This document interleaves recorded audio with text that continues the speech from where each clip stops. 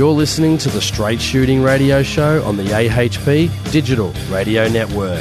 Visit us at australianhuntingpodcast.com.au. Sit back, relax and enjoy. Here's the hosts of the show, Jason Selms and Mario Vlatko.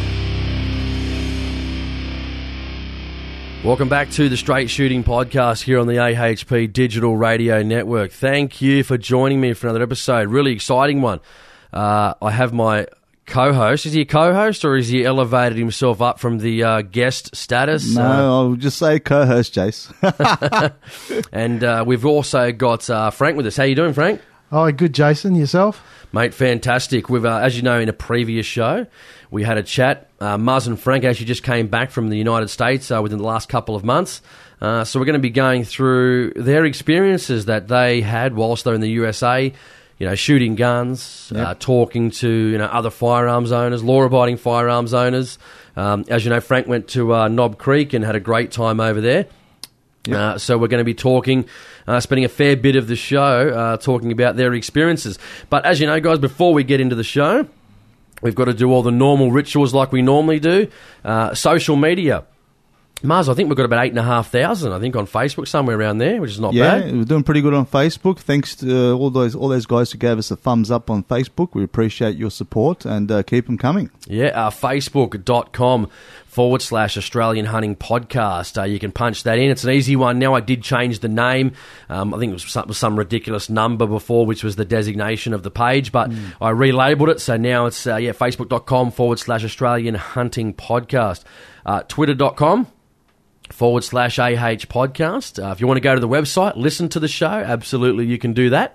That's australianhuntingpodcast.com.au. If you want to email me, you can go to the website and click on that contact icon if you would like to join us.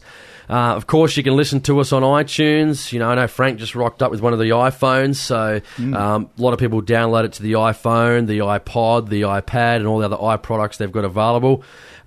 So yeah, you can listen to us on the website as well, which is, you know, one out of those two. You know, a lot of our listeners are on iTunes, but they also use the website to listen to it as well.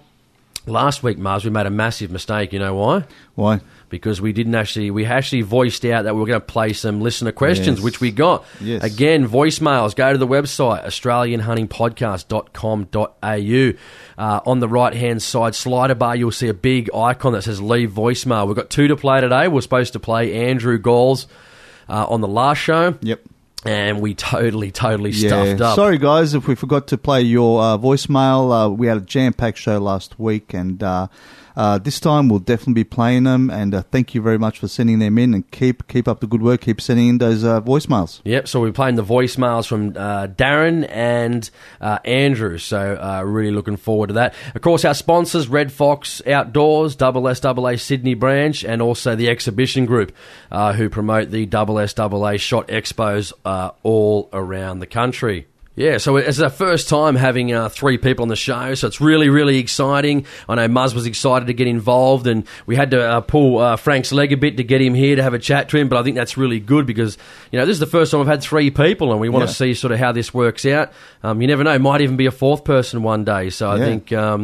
Well, we certainly hope you guys enjoyed this show. If you really do enjoy it, please send us some feedback. Send us a few voicemails. Send us some emails. That will be much appreciated. We want to know what you think of the show today because if it's a successful format, we'll definitely do it again, Jace. Absolutely right. We're going to go into some of our emails first, Muzz. Well, yes, we've got some. Have a look at them. So this one's from, I won't say his last name, but this is Daniel. Awesome email from Daniel. Daniel. Damn. Sorry, Daniel. Butcher his name. I know. And I hate getting people's names wrong. It's pretty embarrassing. G'day, Daniel. How can you get Daniel wrong anyway? Yeah. Pathetic. Hi, guys. First off, I absolutely love your show and have been binging on episodes ever since I discovered it. If I could be so arrogant as to offer some advice from my perspective, it would be that your show sometimes seems to be more about gun rights and advocacy than actual hunting. I know this is an important issue, but I would love to hear more about hunting techniques, gear reviews, and more content directly related to hunting. This is just my opinion, and I understand your passion for gun rights, as I myself choose to hunt with a bow rather than a gun due directly to the draconian laws and red tape involved with attaining a firearms license. As I am more passionate about hunting and more passionate about hunting than the tools used to hunt. Thanks for providing the only hunting show worth listening to in Australia, and keep up the good work.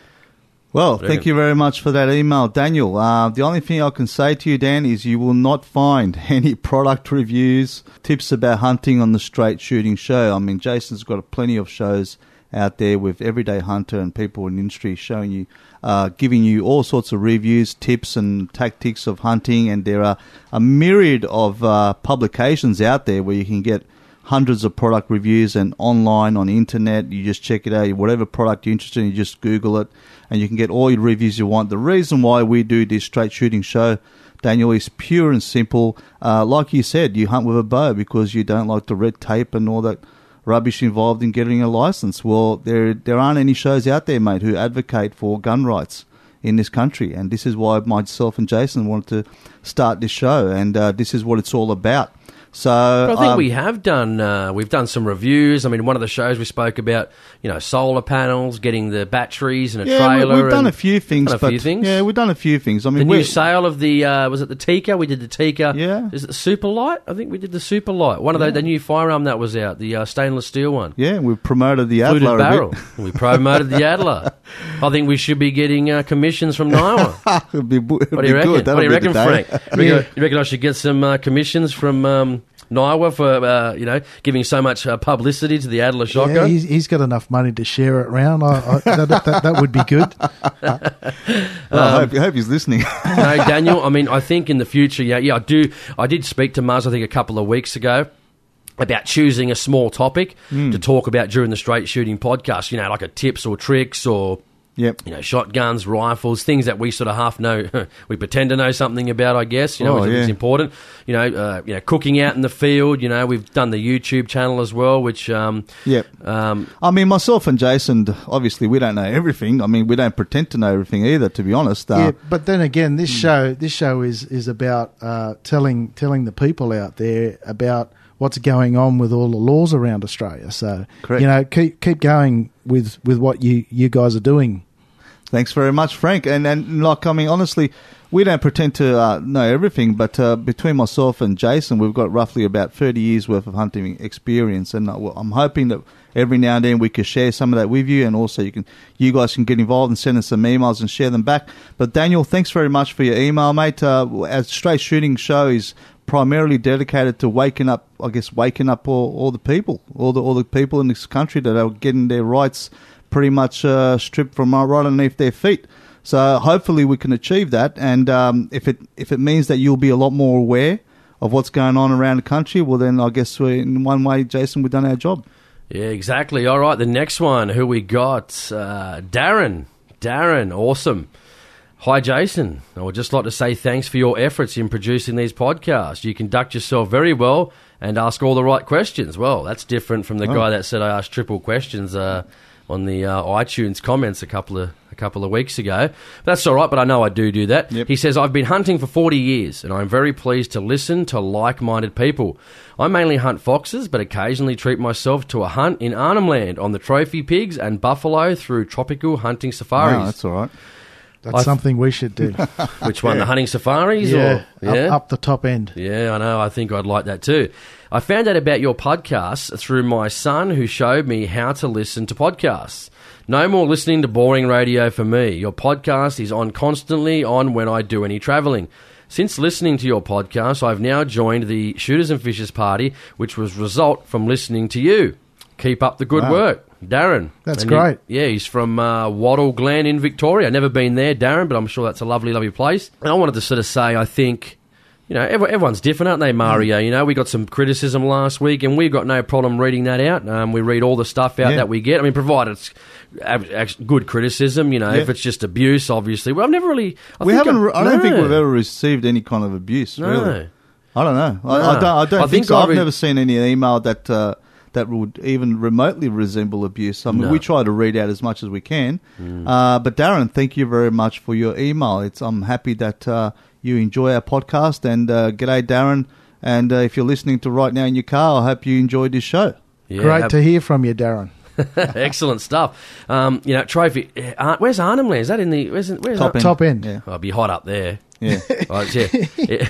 Don't go in the middle of summer, mate. If anyone knows me, they know I don't like the heat.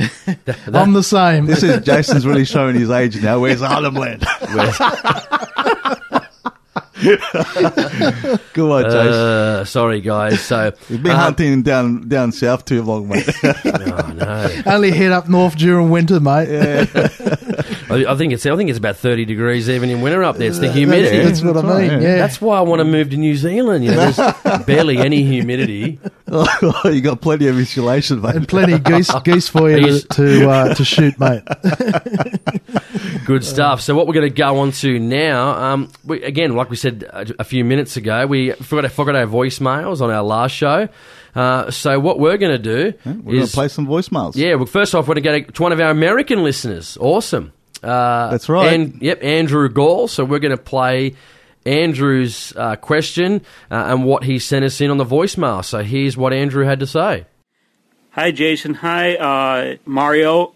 My name is Andrew Gall. I'm a hunter from Michigan, USA, and I just wanted to let you guys know that there's a show on the Outdoor Channel that I want you guys to check out called Safari Hunter's Journal. It's hosted by a gentleman by the name of Steve Scott, and he has a special segment on there called the Preserving the Heritage. And on the most recent episode, which I just watched, he talks about legalizing the rhino horn trade, and I know this is something that you guys have talked about for years, and I was wondering if you could, on your next episode, hopefully on one of your episodes, you could get him on. And another thing, I really support you guys, and you guys are doing a great job, and you need to get on the International Hunting Organization to legalize the elephant ivory trade and the rhino horn trade and all these different animal trades so these animals don't go extinct, because unless we legalize it, these animals are endangered of going extinct. And I really appreciate what you guys do, and I hope you guys continue to do it. Thank you. Bye-bye. Well, thanks, Andrew, for the awesome voicemail. I know, what did you want to say first, Muzz? Yeah, well, Andrew, thank you very much. Very good voicemail, and it just shows everyone that we've got listeners far and wide, not just here from Australia, and we really appreciate the message you're sending, Andrew, from Michigan. Okay, yeah, Safari Hunter's Journal. We'll definitely check it out, Jace. Definitely something that will be on our list. Now, legalising rhino horn and rhino hunting, legalising elephant ivory. Now, this is something that I've been advocating, Jace, for a long time, because I even have a YouTube channel. You know my YouTube channel, Jason. I've made plenty of videos there where I support the legalisation of elephant hunting and the rhino the ivory trade and rhino horn trade. Effectively, what you've got here it's an absolute disgrace. You've got all these international groups who are lobbying poor countries that don't have much source of an income, especially in Africa, to ban hunting, and the result is that the ivory trade, the demand for ivory doesn't stop, the demand for rhino horn does not stop, and hunting, legalised form of acquiring the ivory and rhino have been blocked. And what happens is you've got an abundance of poachers in this country. And what they do is they go out and they butcher and massacre as much animals as they can, because they know they can get a hefty price for this ivory. Now, these people are usually in poor countries, and they don't have much of an income, and one good haul of ivory can net them a good year's, possibly 2 years' worth of income. So it is very high incentive for them to do what they do. I agree with you 100%, Andrew. Yes, rhino horn should be legalised. The importation should be legalised. Rhino hunting should be legalised. They should monetise the whole thing. It will ensure the survival of the rhino. It should legalise the elephant ivory trade. Absolutely, 100% agree with you. Like wonderful things are happening in Tanzania, where they've got a well-regulated, legalised hunting of the elephants, and they pick out certain animals that are to be culled. And basically, the elephant population in those countries where the hunting is well regulated and legalised is thriving, and it's absolute proof that the system works because there is a value placed on the animal, and there's also incentive for the local people to preserve the welfare of the animal as well. So, Jason, wonderful voicemail there from Andrew. Now, I believe Frank also has got something to add to this in regards to a National Geographic story about a ton of ivory being crushed in Times Square, Frank. Yeah, that's right. They crushed a ton of ivory in New York in Times Square, and a lot of people aren't happy about it because they're saying that ton of ivory could have been sold, and the money then could have gone to help the wildlife. You know, it's just a waste, an absolute waste. And also, I'll what you were saying there, Muzz. So when poachers are taking ivory, they're just killing the animal, cutting the ivory, and just letting the animal rot. That's right. And where it's done in controlled ways, where the whole animal is used. Exactly. The whole animal is used. Nothing's wasted. Don't forget too, I mean, the local governments have to spend money on financing all the hunters who are going out to catch poachers, so that it becomes a war. And if it's all legalised, well, you get people coming in from overseas paying trophy fees. Number one, and then the actual animal is used by the local people for meat. That's right, correct. Now I just thought that this crushing of all this 1 ton of ivory in Times Square, I just thought it was absolutely appalling. I mean, what do they think is going to happen? It's not going to kill the demand. They all ivory. applauded and got excited, went, yay! Yeah. I mean, it's just absolutely ridiculous. All they've done is they've raised the price of ivory. And they're creating scarcity in the market by taking away ivory from the market. You're creating scarcity, which raises the price of ivory. So, I mean, all of a sudden, one elephant was worth maybe 50 grand worth of ivory, or wherever it might be. Tomorrow, it's worth now 60 grand because they've just taken 1 ton of ivory out of the market.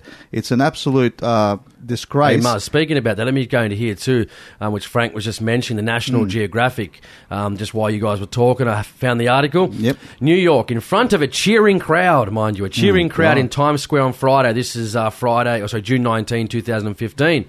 The government officially placed an orderly carved elephant tusk into a conveyor belt.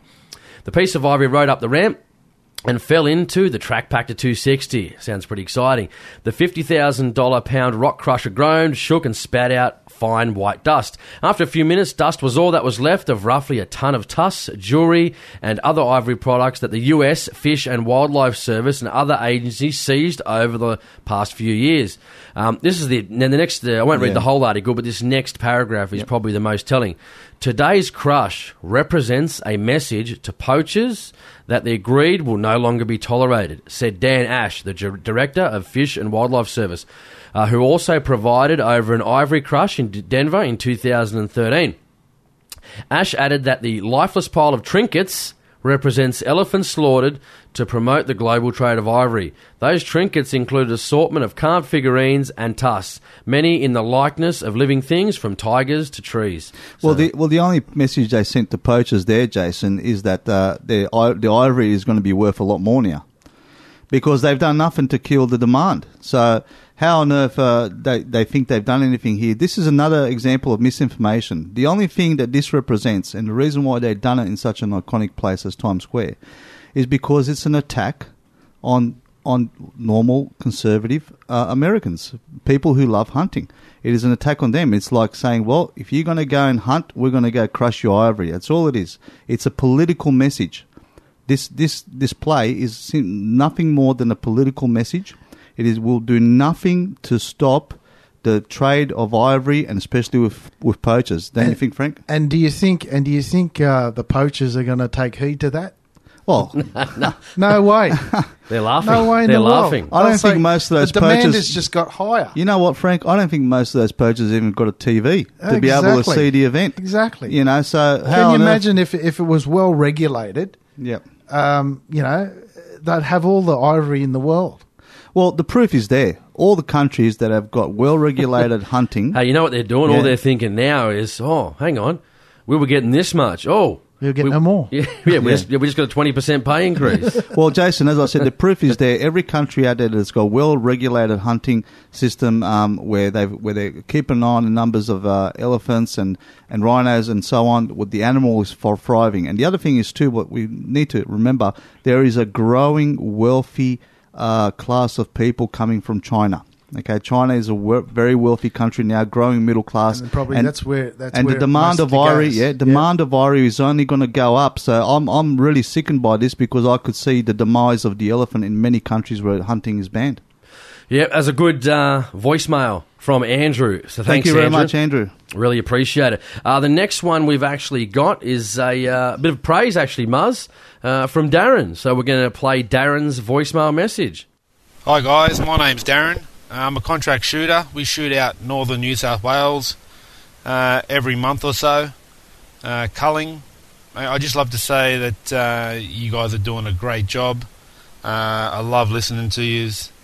And I don't know why you're copying this sort of criticism. I mean, I know it's got a good feedback, but mate, everything that comes out of you guys' mouths, I love, and I'll continue to support yous and keep up the good work. Cheers. Well, then you just heard from Darren, which was a great voicemail message, and we thank you very much. Last week we did read out. We read out all the voicemails we get. We read out all the emails, whether good or bad, and we're happy to give people airtime for quality feedback, even if it's sometimes constructive criticism. We welcome that. We're trying to do things better, and we hope you guys enjoy this. As we were saying last week, it's a lot of work. I mean, Frank, he listens to the show, and when you're listening, I guess you can appreciate it maybe for the hour, but it takes many, many hours. I mean, even just sitting here tonight, like what have we been here, guys? A couple of hours preparing. Yep. We had some dinner. We ran through a few early starts, and we had to start again, and it is a lot of work. So, thanks, Darren. And thank you very much, Darren. And in response to that, I got an email back from Vic. Oh, yes, hang on. Before we go to... Thanks, Darren. Appreciate it. And you might remember on our last show, we read out an email from Vic. We went through each paragraph, and we got an email back from Vic saying thank you. Yep. And Muzz is going to read out Vic's return email. This is a great email, and we really appreciate your feedback, Vic. And he said, just listen to the Sharp Shooting podcast. It's straight shooting, but it's all right. You can call it Sharp Shooting. That's a good name too. That's a good name. Okay, yeah. Should we change it? Oh, no, just leave it straight shooting. We just listened to the Straight Shooting podcast, and thank you very much for how you handled my email. I feel that your responses have allowed me to understand a little more about you guys, even if we don't agree on some things. In regards to the best gun possible, I did mean fit for purpose as you described. When I say I don't have a passion for guns, I basically mean I see it as a tool to help achieve the goal of a quarry to the table. Just like I see my fly fishing rod and mushroom knife for the same purpose. Fair enough. Muzz, you probably did say firearms are designed for self-defense and not to kill, so I apologise if I misquoted you. My thoughts were more around the fact that firearms should be respected due to their potential lethality. Beck Brammer, in your last podcast, was also quite amazed at how little knowledge, both practical and theory, some Victorians have in regards to firearms before they go to her shop and purchase one. Yes, they are deemed competent by law, but each individual, we all have a duty of care in every aspect of our lives, whether it's work or play. I might be a nerd, but I actually went to a few ranges and learnt to use rifles and shotguns before I went out and bought one. Okay, yes, very good, Vic. I appreciate your email. Thanks very much for responding. And yes, a lot of guys that are new to the sport, when they go buy a firearm, they don't really have that much experience. But, we shouldn't be too hard on them. We need to make sure that we especially all you experienced guys out there, do everything you can to introduce new hunters to the sport. That's right. They need mentoring. Everyone needs mentoring. Exactly. And sometimes, it's not that easy to get your hand on the firearm and to have that sort of knowledge, the practical experience before you actually go for a license, because they're really, the government are so anal really on firearms that there's not many places where you can actually go and shoot. There's the Try Shooting Days, for example, at the SSAA St. Mary's Range. I'm not sure in your particular states like Victoria, Tassie or WA, wherever it might be. I'm not sure if they got similar programs running, but if they don't, speak to your local club. Make sure they've got a lot of try shooting programs running, and try and get that organised in your club if they haven't got it, to introduce more people to the sport and get them get them familiarised with firearms, so they've got a little bit of background knowledge when it comes to doing their licence. But thank you very much, Vic, for your email. We appreciate your feedback, mate. And what's next, Jason? What have we got on? Yep, all right. We got a good one this week too. This one is abc.net.au. This is ABC News, obviously, posted Sunday, 12th of July 2015. South Australian gun law overhaul would see ownership bans and permanent amnesty introduced. A further tightening of South Australia's gun laws have been announced by state government, including ownership bans for people convicted of certain crimes. Police Minister Tony Piccolo said the state's Firearms Act was vague and had been amended in a piecemeal way since its introduction in 1977. Mr Piccolo said the latest round of proposed changes, the second in less than a fortnight, would crack down on criminals possessing firearms. To go down further, he says we are also exploring how we might tighten up the rules around domestic violence and gun ownership as well. Well, I'm not sure. That's unbelievable. It is unbelievable. They want to tie gun ownership with domestic violence. It's just absolute appalling. How many people, I guess, are shooting their wives, girlfriends, husband with firearms? I mean, in a domestic violence case, that doesn't generally involve, murder. Also, why tie it in like that? Because if you are a firearm owner, and as soon as you get an AVO on you, you've lost your guns anyway. Exactly. So why bring it up in the first place? If you're someone who's violent, you beat your missus, whatever, mate. As soon as you're reported to police, that's it. You've lost your guns. So how on earth are they going to tie? But this is the typical ABC journalism that tries to tie firearm ownership with domestic violence. It's an absolute. And for people who don't know any better, they just believe it as gospel. Exactly. Go on, Jason. Yeah. It says, it just gets worse from here. Consideration is currently being given to ways to improve gun storage laws. And Mr Piccolo said prospective gun owners would also need to give a valid reason when applying for a licence. Well, isn't it already? Isn't it under the National Firearms Agreement? Yeah, well, that's already is in place. I don't know what they're talking about. They're just beating this up just to it's like... They're writing things for the sake of having a story. Exactly. Yeah. I totally agree. I mean, and what about what does that mean? Improving, storage laws. Improving it for who? For what? Thicker safes, thicker metal safe. What? It's ambiguous again, isn't it? It's just unbelievable. It keeps getting disturbing. He says, if you just want to own a gun, so you can own a gun, that would be insufficient reason. He said, well, you can't do that anyway. It already is insufficient reason. But in saying I don't know what sort of gun laws they got in Victoria, but I'm pretty sure they South Australia. Oh, sorry, South Australia. I'm pretty sure it should be largely under the National Firearms Agreement. Uniformed with the National Firearms Agreement. So I don't know what they're talking about, but go on, Jess. Anyway, and the next one again gets even more disturbing. If you give a reason that you wish to protect yourself, that won't be a legitimate reason. And that's already now, but it's already there. It shouldn't be, but it is. I know, totally. But even then, like that, more reading that, well, I should be able to defend myself. That's my point. Exactly. And if I want to, what if I want to own one because I want to own one, whether I want to go sporting, that's shooting. right. We all agree about that, Jason. Why are they writing this? What if a woman wants to protect herself from domestic violence? Well, there you go.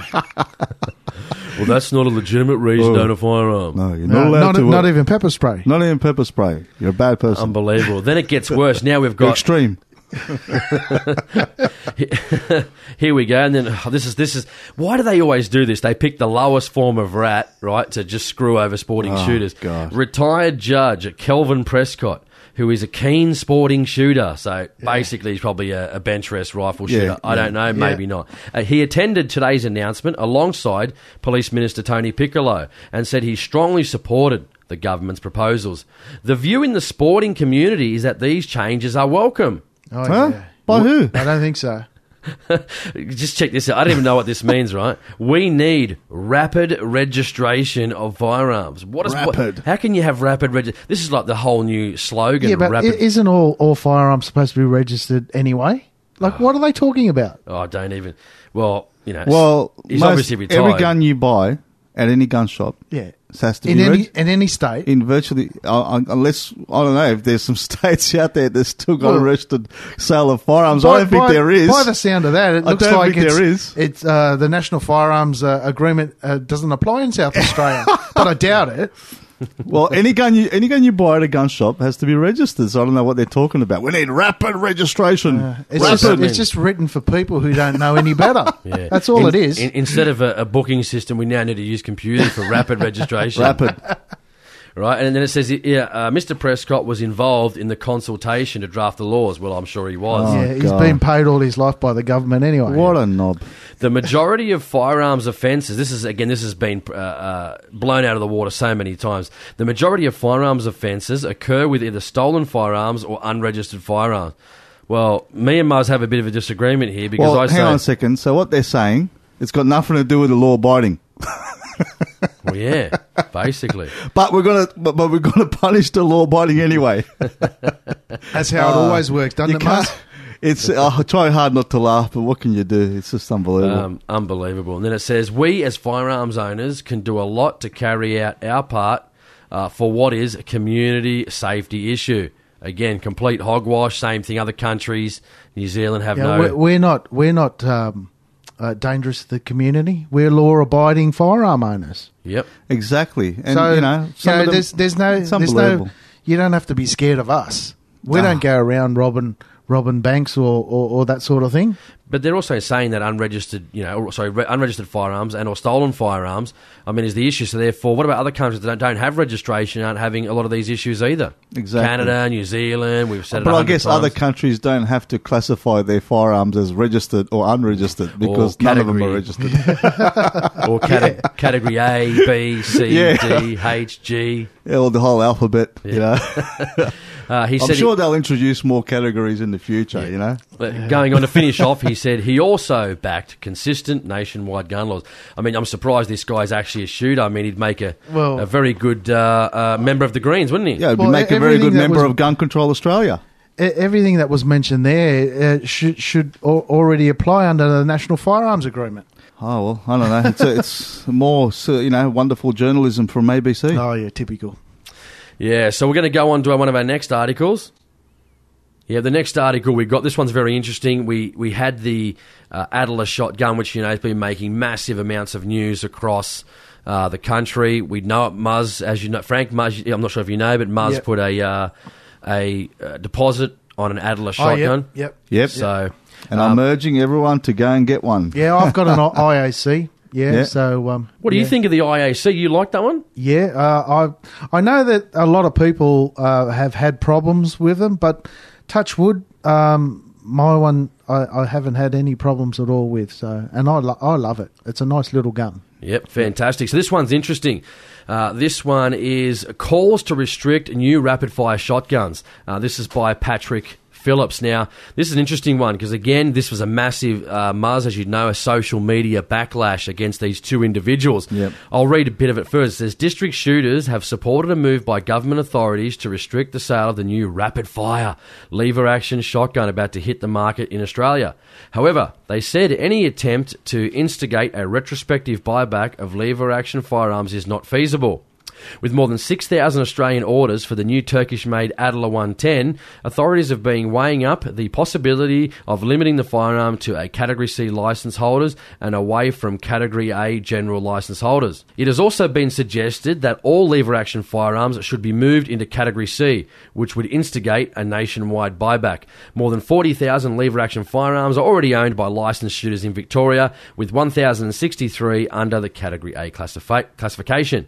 Now, this is where it all of a sudden takes a really, really bad turn for the worst. Yep. Now, before I wanted to say this, I have had a chance to email and speak to Rod Drew from Field and Game, which I actually forgot to mention to Muzz, because I sent them an email about this. And again, I wanted to make sure that Rod Drew and the good guys at Field and Game Australia there in Victoria do a fantastic job.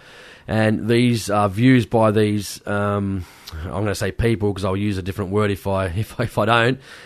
These comments are not indicative of Field and Game Australia or the Kyabram Field and Game branch. Now, it said Kyabram Field and Game member and licensed firearm instructor Frank D'Angelo said the government would be sensible to move the new gun into restricted Category C, but doubted whether a buyback was achievable. He said the shotgun should be put into the Category C, no doubt, he said. But I don't believe they will be able to perform a buyback purely because of the economic impact. When they did the buyback in 1996 after Port Arthur, the money they handed out was massive. I had a semi-automatic myself, which I paid $2,000 for. When I handed it back, I got back $3,000. I actually made money from that firearm. I don't think there is the same type of public sentiment for such a move today, though. And then to make things worse, as said again, Kyabram bounty hunters and vermin controller Jason Varco said he would also like to see the weapon moved into Category C. He said these weapons were too powerful for ordinary clay target shooters or recreational hunters and should only be used for vermin control. It would be a weapon we would use, and for good reason, he said. Quite often we only have 2 shots and you are shooting at very quick vermin. If you had a second or third shot, then quite often you'd get the fox on the 3rd or 4th shot. It means we can be more efficient at what we do. If we go after a fox and can't hit it in the first 2 shots, then we have to reload and the vermin could run over 50 metres and out of range. So basically, these turds, I mean, sorry to say it like that. I think you don't need to apologise, mate. Look, the thing is, Jason, we're always going to have people like this among us, unfortunately, as fortunate as it is. He talks about, I had a semi-automatic, I paid $2,000 and the government gave me $3,000. Well done. Yeah. Jeez, aren't you a gold-plated dill? Yeah. I mean, seriously. I bought a car in the 1960s for $20,000. It's now worth $25,000. No worries. I mean, let's just, disarm the whole country. It's like he's boasting that he made $1,000 over the buyback. I mean, is this guy for real? This pisses me off. And also, it's all right. It's all right for him to say that we can't have it, but he's obviously got a Category C, hasn't he? Yeah, well, it's unbelievable. Yeah, obviously he has. These are the people who are constantly trying to divide us and saying, well, I can have it, but you can't have it because you're an ordinary something, It's unbelievable, this language they use. Frank D'Angelo and Jason Varco, hang your heads in shames. You are a pack of gold-plated dills. Dills. Absolute dills, and you have absolutely no idea what you are doing. You have caused so much damage to the shooting community. To be honest, mate, I don't know what to say. You're always going to have people like this among us who actually believe all the BS that the government is telling them. So, but if they have this view, that's okay. I don't care if they have the view. Why would you purposely go into the media and say you got $3,000 for a $2,000 shotgun? That's Frank D'Angelo. Yeah. And then the other guy, which obviously has a Category C from what we've seen in the thing, saying, well, I should have it, but you shouldn't have it. You can't. I've got a genuine reason. Also, one day, I'm better than you. I should have it. He used to be a normal shooter before he got his Category C. Yeah, exactly. Yeah. It's unbelievable, these guys, and it's just really, honestly, we are always going to be struggling with people like this among us, and it's up to us, I guess, to try and do the best we can to educate the young up-and-coming shooters to understand why our freedoms are so important and why it's not the gun, it's the user. We are law-abiding, responsible people. We have a right to own firearms. What guns we use, we buy, whatever, does not really matter. It's irrelevant. At the end of the day, you either can be trusted or you can't be trusted. It's that simple. So Jason Varco and Frank D'Angelo, thanks for nothing, guys. You've done a really good job at making gun owners look like a bunch of dills, and you two guys are the dills. So, I'm really sorry that you guys had to go out like this and say these things, but hopefully the Adler shotgun will be 100% Category A firearm and completely legal in almost every state. And I heard, Jason, actually, that in Canberra they said they're going to make it a prohibited weapon, which is an absolute shame. It's a disgrace, really. I mean, why would they do this? I mean, every other state is going to allow the sale of the Adler. Unbelievable. It's unbelievable. What about the IAC? I've had mine for over 5 years. I know. Hey, Frank, speak of that, how many does the IAC hold in the tube and then one in the chamber? How many does it hold? From memory, I think it's 5 in the magazine and 1 in the chamber. So it's a 6 round. So technically that's going to be, I reckon what they're going to do, this is only my opinion, because it's a 7-shot, which I would presume it's got a bit of a mag extension, which you saw from the Niawa torture test video. I'd say what they're going to do is they're going to drop that magazine capacity to 5 rounds and 1 in the chamber, which will make it, technically make it Category A. So basically, this whole change of this firearms issue with this Adler to reduce it to a 5-shot, but to reduce it to a 5-shot plus 1 equals 6, so 1 in the chamber, 5 in the mag, right? So they're dropping it technically down by one shot. Yeah. And they're going to go to all this effort to drop down the firearm from having one extra shot. Yeah. It's Unbelievable. Makes no difference. It's absolutely crazy, really. It's absolutely crazy. It's not like it's got a, detachable 30 or 50 round mag. Yeah. I mean, we're not talking, It's not a machine gun. It's not a machine gun. We're not talking this sort of like stuff. we It said, is the just guys, the thing we've noticed too is that there's this new buzzword floating around, rapid fire. That's it. Yeah, last 2 weeks I've been hearing this. It's a rapid fire shotgun. What's next? The rapid fire bolt And it's action. always been rapid fire since the 1800s when the lever action was invented.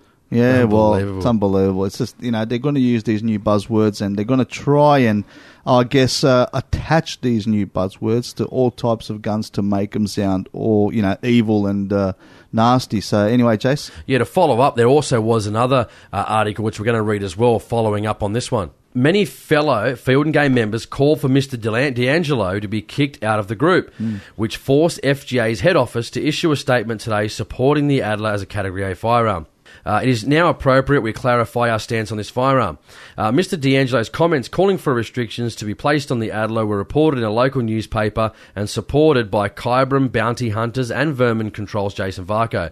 Mr. D'Angelo said he had been a member of FGA for more than 10 years and said the 7-shot capacity of the new Adler required a Category C listing. Well, he didn't say exactly that, but anyway, he goes, and this is what Mr. D'Angelo said, if they want to terminate me as a member, they can go for it.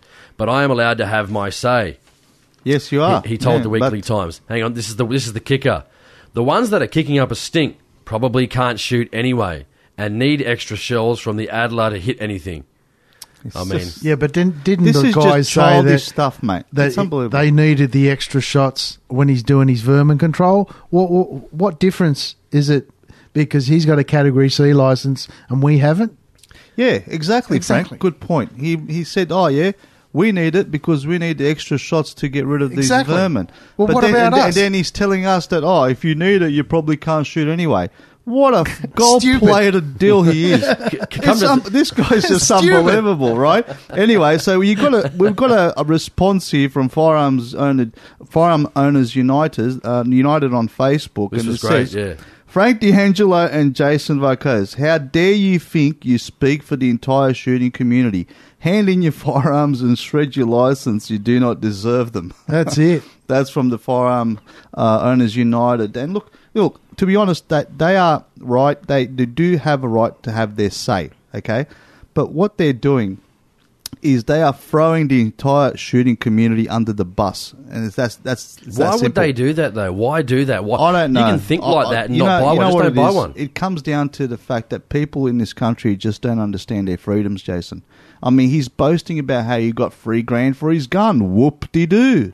Well done. You've just sold your freedom. Good on ya. Give yourself a bloody medal. Yeah. I mean, people like this just don't understand.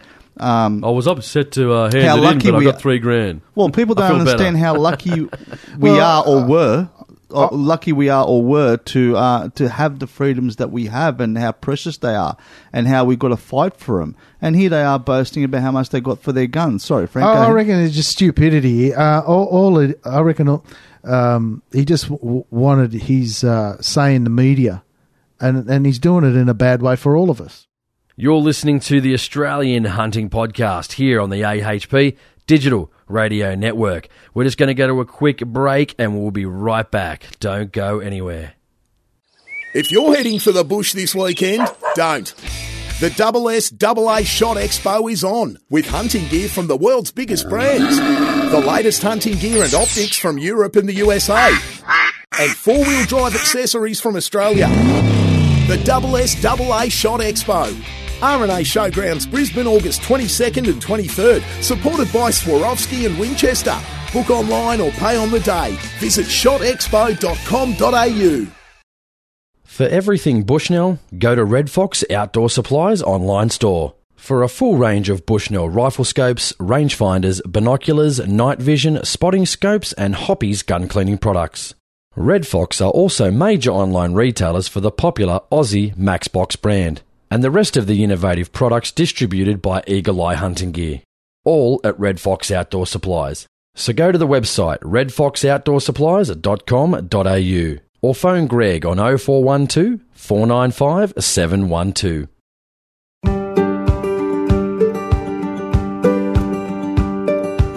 Do you hunt deer and want to learn the correct techniques for a quality wall mount and premium eating venison? SSAA Sydney branch provides hunter education courses to help you become a better hunter and to utilise harvested game in the most effective way possible. Course content includes gutting, butchering and caping from experienced hands-on instructors using locally harvested deer. There is no gear required and also includes a barbecue lunch. Courses are held every first Sunday of each month with an 8 a.m. sign-in for a 9 a.m. start. Course running time is approximately 6 hours and the venue is Silverdale Rifle Range. Cost is $50 per person, so call Andy Mallon at Silverdale Rifle Range on 02 4653 1440 or visit SSAAsydney.net. Okay, now, in regards to that, guys, now we're going to go into a new segment, and I remember last week I did speak about being proactive about our rights and writing to your politicians and so on, especially regarding the new Adler firearm, especially regarding the upcoming review in the NFA. And I've got some examples here of activism. I've got a letter here, and I've also rang up 2UE's Stuart Bocking. Yep. And we've got the the audio soundbite from that. So hopefully it'll prompt some of you guys to become a lot more active in the media and writing to your politicians. And before we go on to that, I actually must admit we listened to it. I hadn't listened to it yet, and Muzz did bring it over, and it was actually pretty good. Muzz did a really good job, I thought. And surprisingly, Muzz, what did you think? I think Stuart Bocking, or whatever his name is, gave you a pretty good run. Yeah, no, he gave me a fair go, and I appreciate that, and I'm very happy that I got on radio and he called me. But a lot of people don't know this. I do this quite often. I always, when I listen to the radio, whether it be 2GB or 2UE, if I hear an anti-gun story and I know it's absolute bollocks, I ring in all the time. And sometimes, Jason, to be honest, I find myself sitting there wondering, and hang on. There must be at least 20,000 gun owners listening to this right now. Is anyone going to call? And sometimes you can hear the crickets, and I'm thinking, what are you guys doing? And I know a lot of us, we're tradies, we're workers, we're doctors, lawyers, whatever you might be. We are busy working people. I understand that, okay? But I guarantee you, out of the 700,000 odd gun owners in this country, there would be at least couple of thousand, if not a couple of hundred at least, that will be listening to this stuff all the time. And I'm thinking, what are you doing? Ring up this station, tell them that it's BS. Fight for your rights. I mean, every single time they have an anti-gun story on the radio, their switchboard should light up with at least 50 calls wanting to have their say about why they're wrong and so on.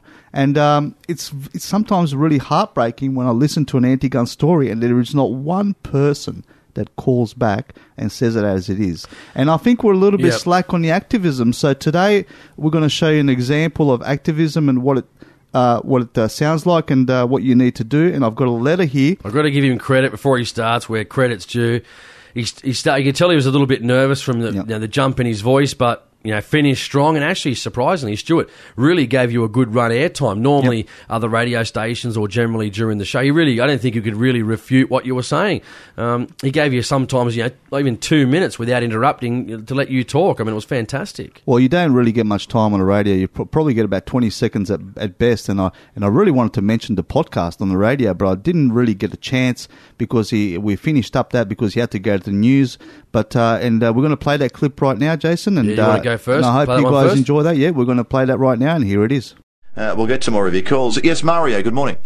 Yes, g'day, Stuart. How are you? Yeah, I'm well, thank you. Mate, thanks for taking my call. Sure. I just wanted to highlight a ABC program, 7:30, I think it was on Tuesday, regarding the Adler 8. Oh, this is the lever shotgun, that's capable of firing 8 cartridges in very quick succession. Well, mate, I think it's an absolute beat-up. True to form, ABC, they had 2 anti-gun people on the show. They had the reporter and they had the distributor, Robert Neuer. Well, that's right. Well, he wasn't anti-gun. I mean, he was the distributor. I mean, he's trying to sell as many as he can. Exactly. But my point is that they had no one from the pro-gun lobby. And also, Stuart, I just wanted to highlight something. There's already a vast array of firearms on the market that can do exactly the same thing as the Adler shotgun. It's an absolute beat-up just because it's a brand new product. Yeah. The Gun Control Australia are out there marching on and trying to tell everyone that, because of this, there's going to be, mass shootings or whatever. They're just stirring up fear, more fear in the public, and the other side of the story is just not being told, Stuart. And the fact is that already there are a vast array of firearms, including bolt action, including lever action, and also it comes down to the user too, Stuart. There's many guys out there that are involved in Western Action clubs that can shoot just as many rounds with a side-by-side shotgun as you can with a lever or a pump or any other firearm. Right. Yeah, So they seem to be concerned that had features or traits of a pump-action shotgun, and that it shouldn't be able to get the lowest classification for a rifle, which would allow more people to have access to it. But I mean, they did have the distributor of the gun there. In fact, they showed the gun being shot at the distributor's own rifle range. Yeah, that's correct. But you could say they're pro-gun, aren't they? Well, of course they are. They're trying to sell them. Of course they are. But my point is that I've done actually some research because I've got several firearms. Yeah. And I've done some research and with a couple of friends of mine, and you can shoot. Okay, out of a lever firearm, a shotgun, which is already currently available on the market. It's an IAC shotgun. It's not that much different to the Adler. And you can shoot 20 rounds in about 42 seconds. Now, compare that to a side-by-side shotgun, which some people who are very proficient with it, especially in the Western Action Club, can shoot 20 rounds in 28 seconds. Right. All right, and this is already perfectly legal firearms that are available on the market. It hasn't been a problem. And I'm just trying to highlight the fact that it's not about how fast you can shoot 2 or 3 rounds in succession, because the lever-action shotgun has got a built-in tubular magazine which you actually have to manually reload every single time you run out of rounds, which takes a very long time. No, well, fair enough. That's what they don't show. That's what they don't show. So they showed the 8 being rattled off in quick succession. I did see the program earlier this week. It looks as if it's going to get the green light anyway. So. Well, it should. It should. I just want to highlight that. It's an absolute beat-up. I think any police commissioner or police minister out there that knows a little bit about firearms will realise that it's a complete beat-up by Gun Control Australia. All right. And to be perfectly honest, mate, they really, all they're doing is trying to drum up more fear in the community in terms of firearms and trying to beat more of us law-abiding firearm owners. All right. Well, appreciate the call, Mario. Thanks very much. Not at all, mate. Have a nice weekend. 10 to midday. Yeah, now there you go. You've just heard me on 2UE's Stuart Bocking show. Certainly hope I've done a good job in representing the law-abiding gun owners. And tell us that was great, Mars. That was good. You heard that? It was good. Yeah, he gave you good time because I think you're engaging. You had something to talk about, not just blabber on like some people do. Well, what do you... and I'm going to say it was a complete beat-up. It was. How many times did you say complete beat-up? But I thought it was great.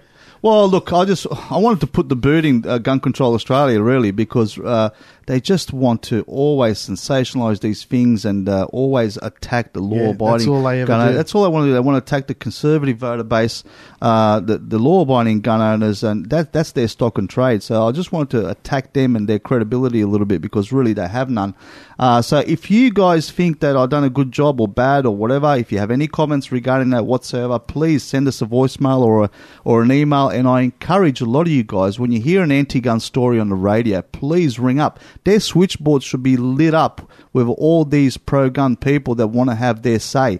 And you know what? After a while, they're going to stop running those stories, because they know it's going to attract a listenership that will not be happy that have ran that particular story and represented us in the wrong way. So I encourage all you guys to please start ringing up these radio stations, be polite, be respectful, and say it as it is. Okay, now, I've got a letter here which I have written to Federal Justice Minister Mr. Keenan. Now, this is a good example, guys. Now, remember, I've always said it only takes 10 minutes to change the country. Now, to make that phone call was only 5 minutes, and to write this letter was another 5 minutes. And hopefully, a lot of you guys will be inspired by this and be able to do the same thing. Now, here we go. Jace, this is my letter to Justice Minister Michael Keenan in regards to the National Firearms Agreement. Okay, dear Mr. Keenan, I'm aware that there will be a review of the National Firearms Agreement as a result of the recent events in the Sydney siege. I asked myself the question, what possible laws would have prevented this madman from doing what he had done? I always come up with the same answer: none. I want to make it absolutely clear that I do not in any way support any changes to the NFA that will negatively impact the law-abiding. The NFA is an absolute disgrace in a free country like Australia, and the Prime Minister should have the courage to abolish it. I also do not support any change to the wordings that will leave way too much room for wrongful interpretation that may also result in negative impact to the law-abiding. Any proposed changes should focus on relaxing the laws and be positive for the law-abiding, as the legal firearms and outdoor recreational market is a huge asset to the Australian economy and should be supported by our government like they do in NZ and Canada. No matter what the laws are set in place, the criminals will never obey laws anyway, and I can assure you that the anti-gun lobbies do not have the country's best interests at heart. Thank you for your time. If any negative changes arise from this review, the government and yourself will completely lose my support. Thank you.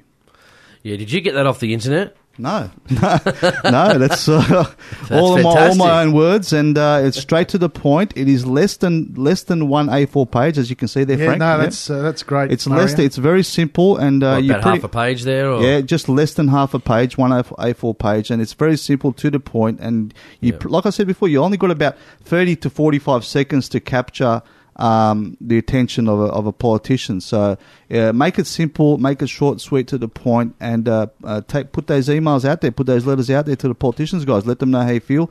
Let them know that you don't want any negative changes, that you want the NFA abolished. You don't want any changes to the Adler shotgun. You want it legal, Category A. Write those letters in, guys. Write those letters. What do you think, Frank? Yep. Yeah, we've got to do that. I know. What I want to say too is we always said it was easy, and we always say this on the show. I know I've said it 1,000 times, but get a little USB stick. Remember, like I said, Muzz, we always carry little USB sticks with data, or use Dropbox on your computer, whichever one. And when you draft them up, save them into that specific MP's name. So on my list, I've actually got all my MP's folders. Then I've got those individual files when I've actually written to them with the name of them and the date. And then if I need to write to them again, I mean, rarely their address will change, really, from their office, their parliamentary offices, or the ones in Sydney. All you do is change the date, change the label at the top, like it might be Adler shotgun. So you change it to whatever specific topic you're actually going to be talking or you addressing with them, and then you just put a new body in the email, print it out. It's probably 5 to 6 minutes. I buy a bunch of what do they call them? Stamps. Okay, yeah, in the book. In the book, exactly. And I've got 100 envelopes. There's no stick them in a drawer, and all you've got to do, change the date, change the heading, put your body in, print, go. When you go, your wife or girlfriend or husband, boyfriend goes to the shop, stick it in that thing. I can't believe how important it is, because these people are doing it out there. A lot of people aren't doing it, and there has been a big push on Facebook that they don't. I feel people are getting a bit more passionate, especially since those comments we just read from those goobers down in Victoria about the Adler shotgun. People are, there's been a bit of a social media campaign, to write letters, and it's been fantastic. Well, I've written to Bridget McKenzie, Senator Bridget McKenzie. I've written to Bob Katter. I've written to David Leyonhjelm, of course, and the Prime Minister. Now, the important thing is to make this as easy as possible for yourself. The easier you make it, the more regularly you're likely to do it. Yep. So, like I said, don't make it a full-blown essay, 3-4 pages, talking about all sorts of stuff, because politicians will just glaze over that. Or whoever's reading is just going to glaze over and say, oh, God, not this again. At least if they see 2-3... Short and sweet. Yeah. If they see 2 or 3 paragraphs. And another reason too, Muzz, people often will get a response back which is generic bullcrap. Yep. Right? Don't take that. Don't go, oh, well, it's generic, and then forget about it. Guess what you do then? Get your paperwork out again. Dear Minister, thank you for the generic response you gave me. Blah, blah, blah. Please answer my questions. I would like a response back in writing. Make sure you say you want a response. If you don't, they won't give you a response. It goes in the bin. Like another thing about emails. Emails can be lost. They often sometimes delete them. They don't say that they do, but if you don't get a response, they do. Make them work for it. Make it a paperback. They've got to go pick up the mail, scan it, put it on their system, do a response, email back out. Can you imagine that person in the, let's say, Premier and Cabinet or in their parliamentary offices that's got to do that crap? Can you imagine it? Yeah. What a dankless job. Imagine getting 1,000 letters. 5,000. So as you say, Jason, always say at the end of the letter, I want a response. I want a response. In writing. In writing. Yes, Yeah. absolutely. No worries. Absolutely. And then can you imagine getting 10,000 then they've got to open them, read them, Yep. scan them, provide a response. We just want to be a pain in their butt. Exactly, as much as you possibly can. Well, they're a pain it's in the about ass. sending a strong message that, you know what you're doing is not popular. Yep. You know, Yep. if you want to restrict more firearms, if you want to increase the pain on law abiding, you're going to suffer a massive backlash. So Yep. that's what we need to tell them. And you need to tell them directly, you do this, you will lose my support without a doubt. And that will basically give them a strong message, oh my God, we're going to lose a lot of votes over this. And let me tell you, they're very likely to backpedal on a lot of those issues. So anyway, guys, keep going with that. Don't forget, let's not be the shrinking violet in the corner of the room. Let's stand up for our rights and be vocal. All right, we've been having a few conversations, me and Mario. We've read this a lot from our shooting organisations. Yep. We just heard it, Police Minister Tony Piccolo saying, basically it's a privilege to own a firearm. So, Muzz, actually, we did some research. And I wanted to talk about America. People say even though the right to bear arms, Second Amendment, etc. Also, too, even if they do something wrong in America, they've got a criminal record. The Second Amendment doesn't guarantee you the right to continually own firearms if you've actually committed certain offences. Yep. Under the, they do the background check under the FBI. If it comes back positive, obviously you don't get the firearm. That's it. Yep. So that right can be taken away. Yep. It's not as if we just get free rights to, commit as much murder or atrocity or, constant drug dealing or whatever it may be and still get access to firearms. So we did a bit of, or Mazda actually did a bit, which is fantastic, a bit of research about what a right is and what a privilege is. Yeah, well, Frank and Jason, as you know, it's an age-old question. Is it a privilege or is it a right to own a firearm in this country? Well, a lot of the politicians tell us it's a privilege. Even people within our own organisations tell us that it's a privilege, that it's not a right. Yeah. And you know what? It got me thinking. And I wrote a little bit of an opinion piece today, and I've done a little bit of research. Now, even our wonderful leaders of our organisations, like Jeff Jones, says, as I said earlier, and I quote from Jeff Jones, this is from his president's message. Which magazine was it? Which shooting mag? Letter from the... Well, this is, Jason, the last one? Australian Shooter magazine, July 2015, the president's message. Okay? And I quoted this in the last episode. He says, as I said earlier, we don't have a right to firearms ownership in this nation, but I, like many others, want to live in a land of choice and freedom. Okay, fair enough. He's saying we don't have a right. So that basically got me to do some research. And what that basically means is that a lot of people have been getting it wrong. They've been getting it flat out wrong. After doing the research and checking out all the different meanings of what a right is and a privilege, I've come up with basically this, which is basically a summary of all those different meanings. Now, a privilege under various dictionaries, okay, online and physical dictionaries, Macquarie dictionaries, this is basically what a privilege means. A particular benefit, advantage, or immunity enjoyed by a person or class of people that is not shared with others. A power or exemption against or beyond the law. It is not a right, but rather exempts one from the performance of duty, obligation, or liability. That's the meaning of a privilege. So it's similar to, say, for example, when you hear that people in Parliament are using parliamentary privilege to say certain things that they wouldn't ordinarily be able to say in everyday life. Yeah. So they basically, a privilege basically exempts you from certain things or gives you privileges above the law. Or privileges, you might, for example, be part of a certain class of people, like the extremely wealthy, for example, who have the privilege to fly around in, beautiful, wonderful private jets and so on. So that's the meaning of a privilege. Now, the meaning of a right. A right. So hang on, before we go on there, saying a privilege, a certain class of people, well, everyone without a criminal record in this country that's over the age of 18 is allowed to have a firearm. Exactly. They're not just saying, well, people from Queensland can own a firearm or a certain race of people, Australia, white people, Asian, black, doesn't matter. So, let's talk about the definition of a right. So there's a couple of different definitions here. Number one is a right, morally good, justified, or acceptable. Number 2, true or correct as a fact. Number 3, a moral or legal entitlement to have or to do something. Right? So think about that. A moral or legal entitlement to have or to do something. So we have a legal entitlement in this country to have firearms. Every man and woman over the age of 18, under the law, who has not committed a crime, not subject to any kind of restriction whatsoever under the law, has a right to own a firearm. Not the privilege, a right under the law. Now, there are different types of rights. For example, there's constitutional rights, and they are rights that are written within the Constitution to stop the government from taking your rights away. Or rights under the law of the government of the time, which have which we vote in, and they basically write the laws or change the laws. And under the law of Australia, we have a right to own firearms, not the privilege, a right to own firearms. So absolutely, without a doubt, firearms ownership is a right in this country.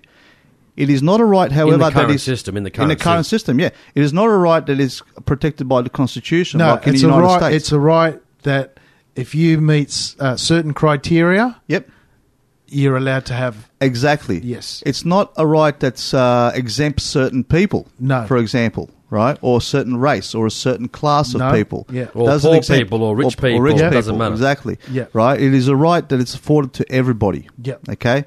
So Provided ev- you meet the criteria, yeah, don't have under a- the law. Yeah. Everybody under the law, right?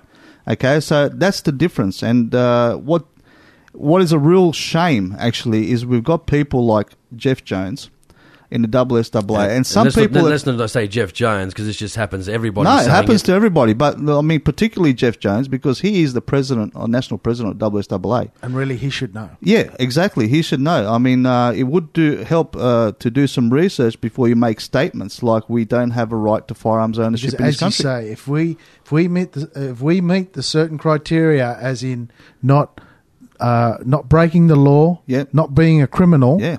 well, we're classed as fit and proper people. Well, correct. Now, under the law, you have a right, Frank, to apply for a license. Yeah. Once you've got been granted that license, you have a right to buy a gun. That's it. You absolutely have a right to buy a gun. Yeah. It's not the privilege to buy a gun. No, we've got the right. It's Exactly the right, right. to buy, Not the privilege. It's the right to buy a The gun. privilege is just described there. It is a right for us to own firearms. Absolutely, without a doubt.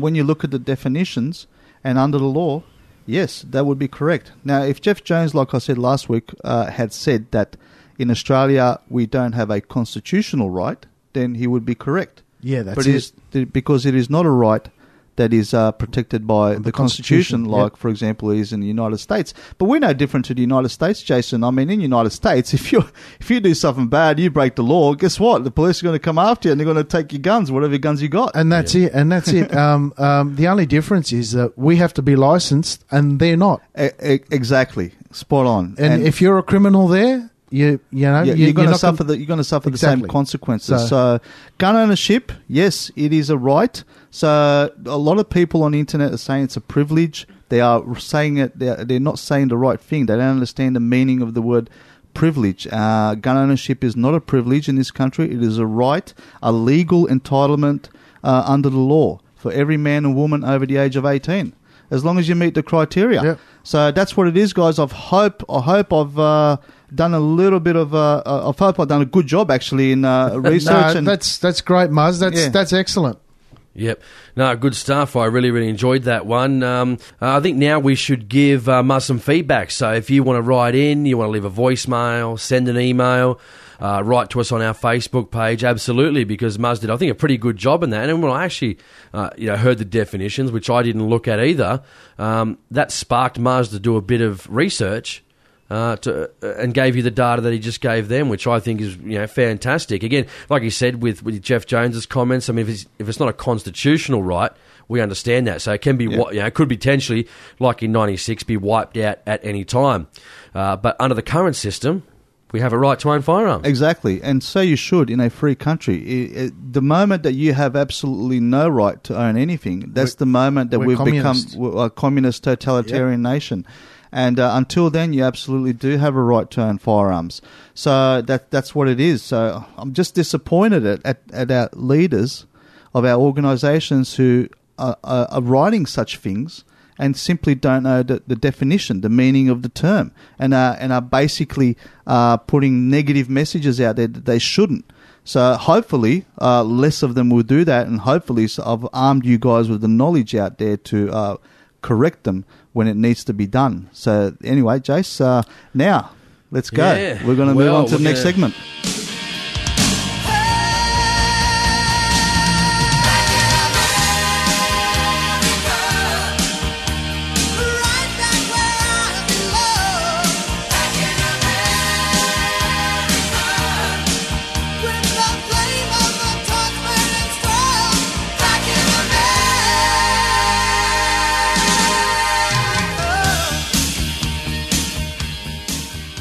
We're almost just a bit over an hour in. We're going to be having and I said this on the last show. I know Frank's we had a chat before the show, and I've known this for a while too, but he's been to America before. I've been, 03, 02, 03, a bit of 04, 08, 09. Yeah. That's it. I haven't been back for 5 Oh, years. you've been a few times there, Jace. He's well travelled. And I assumed when Mario, this douche sitting over here next to me, The douche. I assume he'd spruiking about the United States and the NRA quite considerably, that he'd actually been to America before. But he's very passionate. Yeah, exactly. But he looks a lot of the shows, does a lot of the reading, has the magazines. I just thought he'd been there before. And then when I asked him, I said, well, you've been there before, because when he came back, the way he was talking about it, the excitement, I just assumed he'd been there. When I said, oh, well, you've been there before anyway. And he said, no, I haven't. I went, well, I thought you had. So we're going to talk about to Frank. Frank went a couple of months ago too, didn't you, Frank? Yeah, in April. Yep. And I'm going again in another 3 weeks. Oh, see, this is just... I can't get enough of the place now. He's rolling in the cash, mate. He's got plenty of cash. He's travelling everywhere. Yeah, so we're going to basically talk about their experiences, what they did. So we're going to concentrate on Frank at Knob Creek. Now, it's the machine gun shoot. I'll let Frank explain that. And Mario went to Battlefield Vegas in Las Vegas. And had a fun time. Went to California and Nevada, Las Vegas, Arizona, visited a couple of interesting places. Wonderful time, excellent experience with the family. But what I'll do, Jason, I'll let Frank start us off with his experiences in the United States just recently in April. All right, so Frank, we know you went to Knob Creek. It's a machine gun shoot. They have a great time there. Yeah. Tell us, how did you, first off, find out that you wanted to go, to Knob Creek? Why did you want to go there, and how'd you find out about it? I actually I saw a video on Facebook, and then I went onto YouTube and saw all the videos about it there, and it just blew my mind. I said, wow, you can go there and see all these guys firing off machine guns, and you can even rent machine guns there and fire off machine guns. And I just said, wow, we'll have to go there.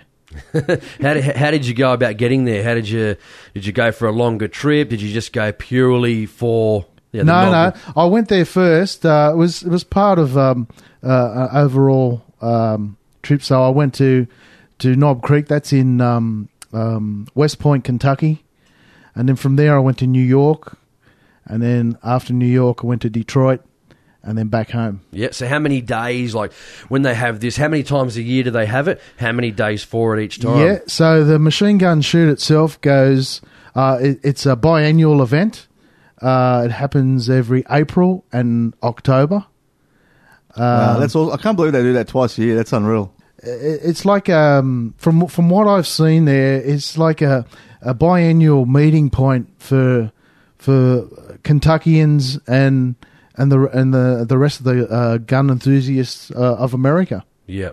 So when you went over there, give us how many days does it go for? Did you say? It's a 3-day event. Friday, Saturday, Sunday event. The main day is the Saturday. That's the big day. because so it goes all day and into the night. Then they have the nighttime shoot. The nighttime shoot is only on the Saturday, and I tell you, that is just absolutely spectacular. Yeah.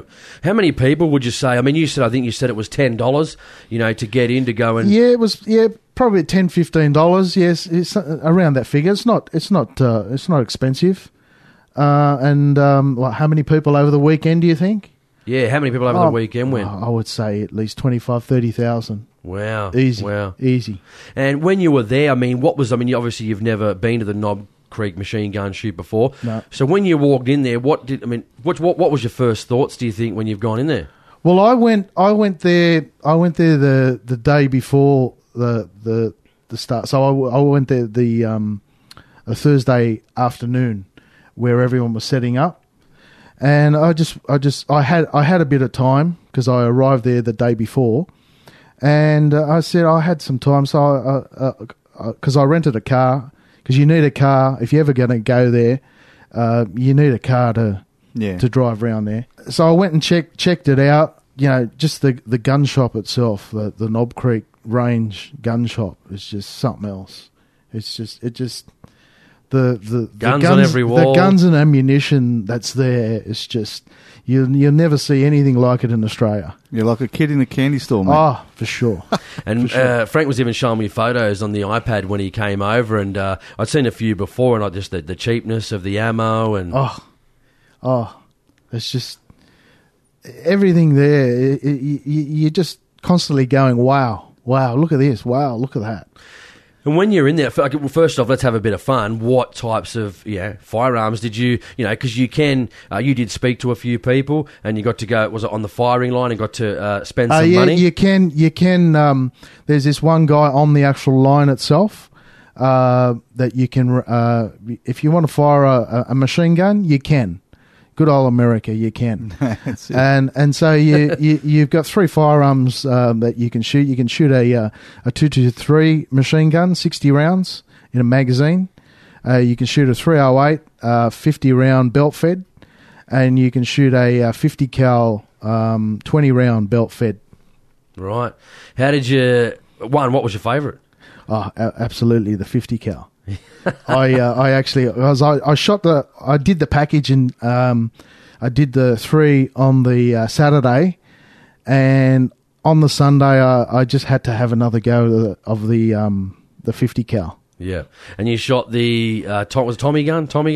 Oh yeah, well I made friends with the guy who rents them out, and because I had another go with the 308, and I was there just talking to him over the weekend. We made friends and that, and he let me shoot a Thompson machine gun as well. So that was great. That was great. Yeah, Frank, I saw that video of you shooting the Tommy gun. That was unreal. And then in the background, the background with a mini gun. You couldn't have timed it well. You couldn't have timed it like that. Video was just fantastic. So the video in the middle of me firing the Thompson machine gun, the minigun goes off in the background. So it's unbelievable. Watching that minigun, the guy just pumped so many rounds through that thing. There was so much brass on the floor. there was more brass on the floor than at the end of the busy weekend at the range. It was just unbelievable. I kind of felt sorry for him because when he was shooting the Thompson. He shot for about maybe 5-6 seconds, a couple of short bursts, and then you just hear in the background, and this thing it took the thunder away. Yeah, it did. Hey, didn't you say, Frank, the guy that owns that minigun actually owns an ammunition factory? Yes, he owns an ammunition factory. Yep. You should have seen. I mean, if Frank will, I don't know if he will. I'm not sure if you give me the access to the videos, but if people want to see that, maybe he might give it to us. I don't know. I'll ask him after this. But it's just amazing just to see the brass coming out of this firearm. Absolutely unbelievable. Yeah. No, I'll give you that video of the minigun so you can show the viewers. Oh, great! You guys are going to love this. So hopefully, Jason will put a link on the page, and then you can have a look at Frank at the Knob Creek machine gun shootout. Yeah, I was going to say. So when, mate, people go there, they say, "Oh, we don't want the American gun culture here in Australia. Give me an idea when you were at Knob Creek, meeting people, Yep. chatting to people. Yep. What did you think of the American shooting fraternity? They are just a great bunch of people. Like I went there by myself, and Jason, I made so many friends there. It's not funny. They are so friendly. I can't say a bad word about them. Very courteous, polite. Yep. Unbelievably accommodating. Yep. Helpful. Really, honestly, me, when I was in America, my experience was just like they're just the best people I've ever met. And I'm not saying that just because it's America. I really mean that. I've travelled around the world as well, a fair bit, all across Europe, Asia. Yeah. So is Frank, and I mean, he would agree with me. Americans are just the most wonderful, friendly, polite people you could ever meet. And while you were there, like on the 3 days, and you see anyone, any crazy people, so to speak, any fights between other gun owners? No, not at all. Not at all. Everyone was there. It was just like a big happy family there. Because everyone who goes there, you know yourself. We all like this common culture of guns. It's culture of freedom. Exactly. We love our freedoms. Exactly. We love our freedoms. Yeah, no, people, my friends, after seeing the videos, I've had a couple of friends of mine say, "Weren't you scared there with all those guns everywhere?" I said, "No, not at all. Not at all." It's amazing how people can get scared, isn't it? Like, I've heard that, like, "Oh, that scares me." And I'm like, mate, to me, it's like wearing a pair of shoes now. Yeah. It's just against... You know yourself. Now, I don't know if you guys know at all. Now, the guys on the line there who own the machine guns, see, in America, if you own a machine gun, you've got to be licensed. So any sort of machine gun, you've got to be licensed. So at least these people are licensed, like us. Yep. So why should you feel scared? Exactly. And I mean, they're not going to give you the license if you've got any kind of criminal record. Exactly. If you've been done for a couple of things, they're certainly not going to give you a license. Well, one of the guys that I made friends with there, who was shooting there, he was actually a university technician. He'd go to university labs and fix up the analytical equipment. So, this guy... Mega smart. Yeah. How did you feel like when you were there? Like, you're shooting, seeing these different... obviously, don't get me wrong, I've never experienced these types of firearms either, so you've definitely got one up on me. I can tell you, as soon as you... So I was there from the start, from the beginning of the weekend, the start.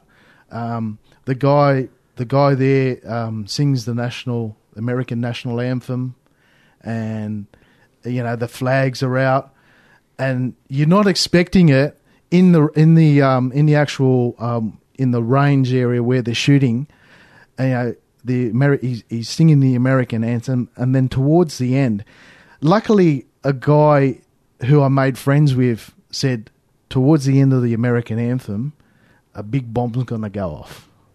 Yeah. And so, and luckily he told me, because it was good, because at least I knew it was coming up. So I'd do the American anthem, and next thing you know, kaboom!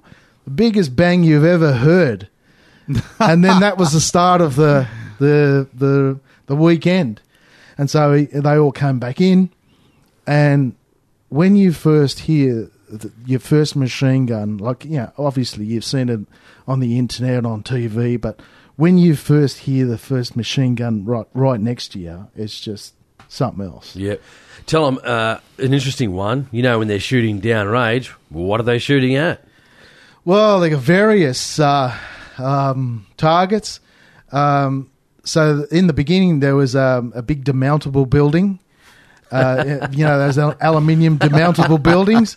Well, the guys were shooting incendiary rounds, and after an hour of shooting, that was all melted and burnt down. Hot water heaters, washing machines, cars, gas, empty gas bottles, Jeez, imagine the destruction, Jason. Unbelievable. Well, you've seen the photos, haven't you? Unbelievable. Was it, like what to them, when they're shooting, those types of things. I mean, you can imagine here, if we're at it, like, we're in New South Wales, so they go at Silverdale, we're shooting, demountables. We can't even shoot unapproved targets. Yeah. I mean, seriously. Or, this has got 3,000 foot-pounds. We can't have 3,100 foot-pounds. Amazing, isn't it? They're firing 50 cals, mate. Unbelievable, And they're worried about unapproved... unapproved targets. Especially if they're human targets. Like unbelievable. These people are having the best time of their lives. We're worried about some...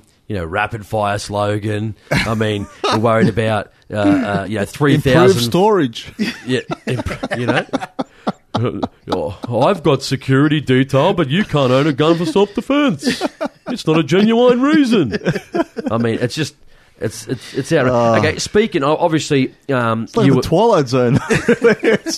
You were telling us too. You got to have a chat with a few people, and normally at Knob Creek is what you've told me. Tell the listeners. When you're up near actually not at the firing line, you said most people can't go there, but you had a chat and people invited you. Tell them about that.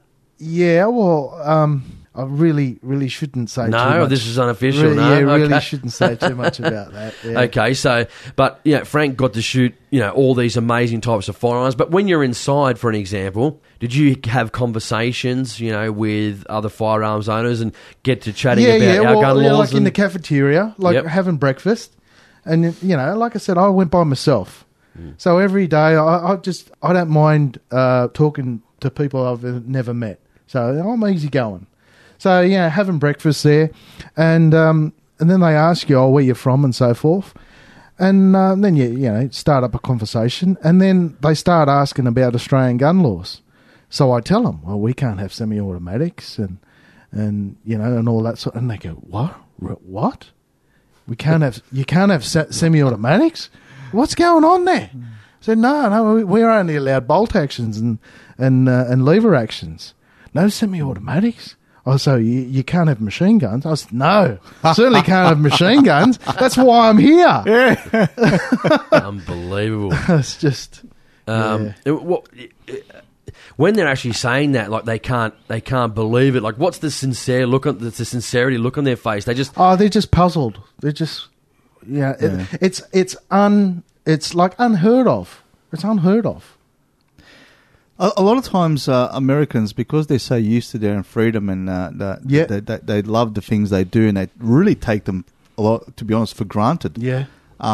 They just can't believe that a lot of the other places around the world, you simply can't do this, and especially in countries like Australia, because they always hear about Australia as the great outback, down under, the big country down south. It's like it conjures up an image of a big free country, uncivilized. Well, it conjures up an image of freedom, and they think that Australians are pretty much just as free as them. Yeah. But it's really not the case. And I was actually quite surprised, especially when I was in Las Vegas speaking to one of the blokes out there in Sportsman's Warehouse, who was one of the guys working behind the counter, and we struck up a conversation about what it's like in Australia and all that, and he was just bewildered. Yeah. When I told him... They're all like that. When I told him the things that we've got to put up with, he was just bewildered, and that's the only word I can describe, because he just could not understand why on earth we've got laws like that. I said it many a time when I was in conversation on this subject, and I've always said, that's why I'm here. That's why I'm here. That's it. I guess if we had this here, you wouldn't have to go there, exactly. would you? If we had this here. And in another 3 weeks' time, I'm going to a fireworks convention. The same thing again. Yeah. I can't do the things that I will be doing in the US.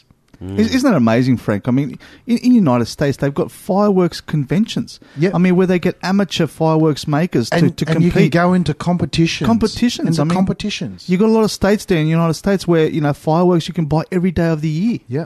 And you can create your own fireworks. You can buy components. You're allowed to make fireworks. You're allowed to make your own. I mean, it's just a complete another world, really, where it's difficult to describe to the average person listening to the show the freedoms that we have lost. The freedoms that we have lost that you people in America just take for granted. Yep. And but mate, Frank, I'm so stoked when I see your videos. It just brings a massive smile to my face when I see those. Well, belt-fed. hopefully in 3 weeks' time you'll see some more, man. And I reckon it's going to be one of the best weeks of my life. Honestly, they are some of the best videos that I've seen, and I've seen a lot on YouTube and other places, Jason. But Frank's videos of Knob Creek are some of the best videos I've seen of machine gun shooting, along with Steve Lee. Steve Lee does always a tour at Cambodia. He goes to Cambodia quite often. He takes a whole bunch of guys with him to go shooting machine guns and have fun in Cambodia with a motorbike trip.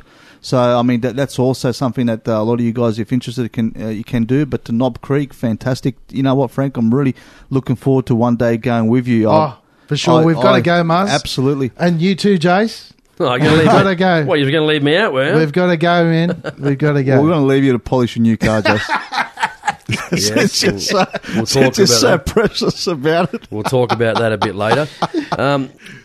About Knob Creek too, you know, when they've got an on-site gun range, and it's not just the shooting, but go along the line. What types of different firearms were people shooting? I know you said there was a cannon. Tell them about the cannon. Oh, the cannon! Well, on a big trailer. This cannon. I reckon it would have been. And what it was shooting. Well, he actually shoots a soup can full of concrete.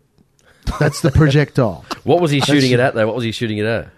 Oh, just downrange. Oh, downrange. No particular. Well, you know, it's a massive. You've seen the photos. It's a massive cannon. Yeah, but when that goes off, mate, you know it's going off. It's just kaboom. It's massive. So bring your hearing protection. Oh, for sure. No. Can you imagine that? Like, I mean, back in the day. And you know, this guy, and so. Knob Creek's in Kentucky. This guy lives in Michigan. He hauls He's got to drive through 4 or 5 states to go home. Imagine doing that sort of thing here. Wow. You know, driving with the cannon in the back of your truck. It's just, you know. Oh, you wouldn't want to beep at him. Yeah. Turn around on you, boom. Unbelievable, yeah, unbelievable. Bit of road rage, and it was specially made. Like the owner of it, it was nice guy. I must have spoke to him for nearly an hour. His father built it. His father passed away 4 years ago, but he still goes there twice a year to keep the tradition going. Yeah, so in honor of his father. Yeah, no, he's a great guy. Anyone you talk to there, they're just great people. It's just amazing, isn't it? Just great people. What would you say your highlight was of the whole trip? What do you think? Well, the highlight. Look, the whole weekend. It's just you can't put it down to. Well, for that whole trip, I was away for nearly a month. Knob Creek was the highlight for the whole trip. Yep. New York was good. New York was great, but you know, I'm a gun nut. What can I say? Oh, you're extreme, Frank. And you were saying too, I know you said they had the on-site gun range. They've got obviously the shooting section, the shooting line. What else do they have there? You said there was people in the group, like what do they call it? Like a show was there as well? Like there's a gun show as well there with all the exhibitors. Yeah. So you've got your range itself, and so in this biennial event, so you've got the machine gun shoot and a military gun show. Now, this military gun show, it's not the biggest in the US. I know that there's much bigger, but this actual gun show is 1,000 table. 1,000 table. It's covered, and not only that, to the side of it, there's another great giant big shed. So. Yeah, actually, Frank, you know what? I saw photos of that you were showing us, and that was just absolutely blew my mind. Racks and racks of guns. And racks of ARs, machine ARs guns. just in parts, all different parts. All different types of parts, ammo, like as long as the eye can see. Absolutely, and just also, mind-boggling stuff. Also down the back, because I'm also a pyro. There was an area where you could buy your firework components. Wow. Chemicals. Wow. And components. So you could buy everything there. Unbelievable. Everything. What did you think of... But just on a different topic, what did you think of just in general driving around United States and just basically the feel of the country? Do you feel, how would you describe it, Frank? Freedom. Yeah. Freedom. The highways are massive. Yeah. Massive. And, you know, once you get used to driving on the other side of the road, you're fine. Yeah. It's all good. Would you ever go back to Knob Creek again? Would you do it again? For sure. Yeah? For sure. Within the next 2 years. Yeah? Easy. Easy. Hopefully we'll be coming with you, Frank. Yeah, mate. A good question for you. Like, obviously, you've seen the firearms over there. You know what we can own in this country. You know, You've got firearms, you own them. You've bolt actions, you've got other types of firearms as well. If you were over there, what would you like? It's maybe not. Let's not talk about obviously the license in regards to the machine gun stuff. What would you own? What would be, say, the first 2 or 3 things you'd buy if you could? No, obviously, there's no license for pistols, long arms, anything like that. What would you buy if you had a chance? You moved over there. Well, yeah. If I've moved over there, 308 semi-auto for sure. That's number one. Yeah. AK. Yeah. I'd love to have an AK. I also fired an AK there as well. So, that was an experience. Semi-auto shotties. Everything semi-auto. Stuff that I haven't got here. Yeah, exactly. I'll tell you what, Frank, you looked very comfortable firing that Thompson. It was great. So just that minigun stole the thunder. It stole the thunder. But I'll tell you what, when you were handling it, that just looked so natural. It was great. Oh, I could see how much fun you're having. And when you couldn't wipe the smile off your face, mate. When he was loading the magazine, I said, "Hey, stop! I want to load the magazine." He let me load the magazines. That was 60-round drum magazine. Wow. And the Chicago typewriter. It was just fantastic. Absolutely. Mate, Frank, sounds like you had a great time there, mate. Oh, fantastic. Fantastic. And next time I go, you guys are coming. You imagine 3 days definitely. of just, watching them, chatting. So that's one thing I'd enjoy. And even can you imagine doing a podcast over there, talking to people, talking to... Welcome to the Australian Hunting Podcast. Here we are live at Knob Creek. And then all of a sudden we get overshadowed. You'll have plenty of people who will be willing to talk to you there, Jace. One more question actually on one of that. Like, when you're on the line, or what you're looking at, how many guns are on the firing? How many guns are on the firing line? Oh, too many to count. You get 100, 200? 500. You reckon? Really? Wow. Oh, because the people who are on that line are full-out enthusiasts. They haven't got one machine gun. They got about 10. And how much was the machine guns you said? And also as well, there's a 3-year waiting time. Yes. To get onto the line, I was told. Wow. So, say for instance, you just bought yourself a machine gun, and you wanted to go to this shoot. You got 3 years to wait. Jeez. Yeah. So, How cheap were the guns over there, Frank? Well, the machine guns. What's the average price of an AR? Average price of an AR between $350 and $450. Yeah, that's pretty much what it was in and Las ammunition. Vegas. The Very cost cheap, I know. The cost of ammunition, like $7 for a packet of 20, 223 or something. Yeah, like that, or for instance, $4 for a 50 cal round. Wow, that's cheap. How much could you get a 50 cal round here? 25 a round? $20 at least a round. Yeah. Yeah. So what about the nighttime shoot too? I think I saw this on the net. Nighttime shoot. Tell them about the nighttime shoot. I don't know if this is correct because when I was on the net, it's literally. I'm not sure what day it is. I just saw it on the net. On the Saturday? Everyone at one time just shoots a bunch of rounds. Oh, The whole line. The whole line. And the majority who are firing traces as well. Oh, really? So, yeah. So you can imagine. It's just full on. What's the sound like when you've got hundreds and hundreds of guns all fired from semi-autos to and what the nighttime guns. shoot makes it even more spectacular is when it's on, so obviously before they start all the lights are on and everything, and then as soon as it's going to they're going to fire because it goes for probably about half an hour. Oh, really? Oh yeah, easy. Jeez. And not only once, they have 2 or 3 sessions. God, can you imagine how many rounds? And traces. Don't forget how much tracer rounds are much more. It wouldn't be cheap. Yeah.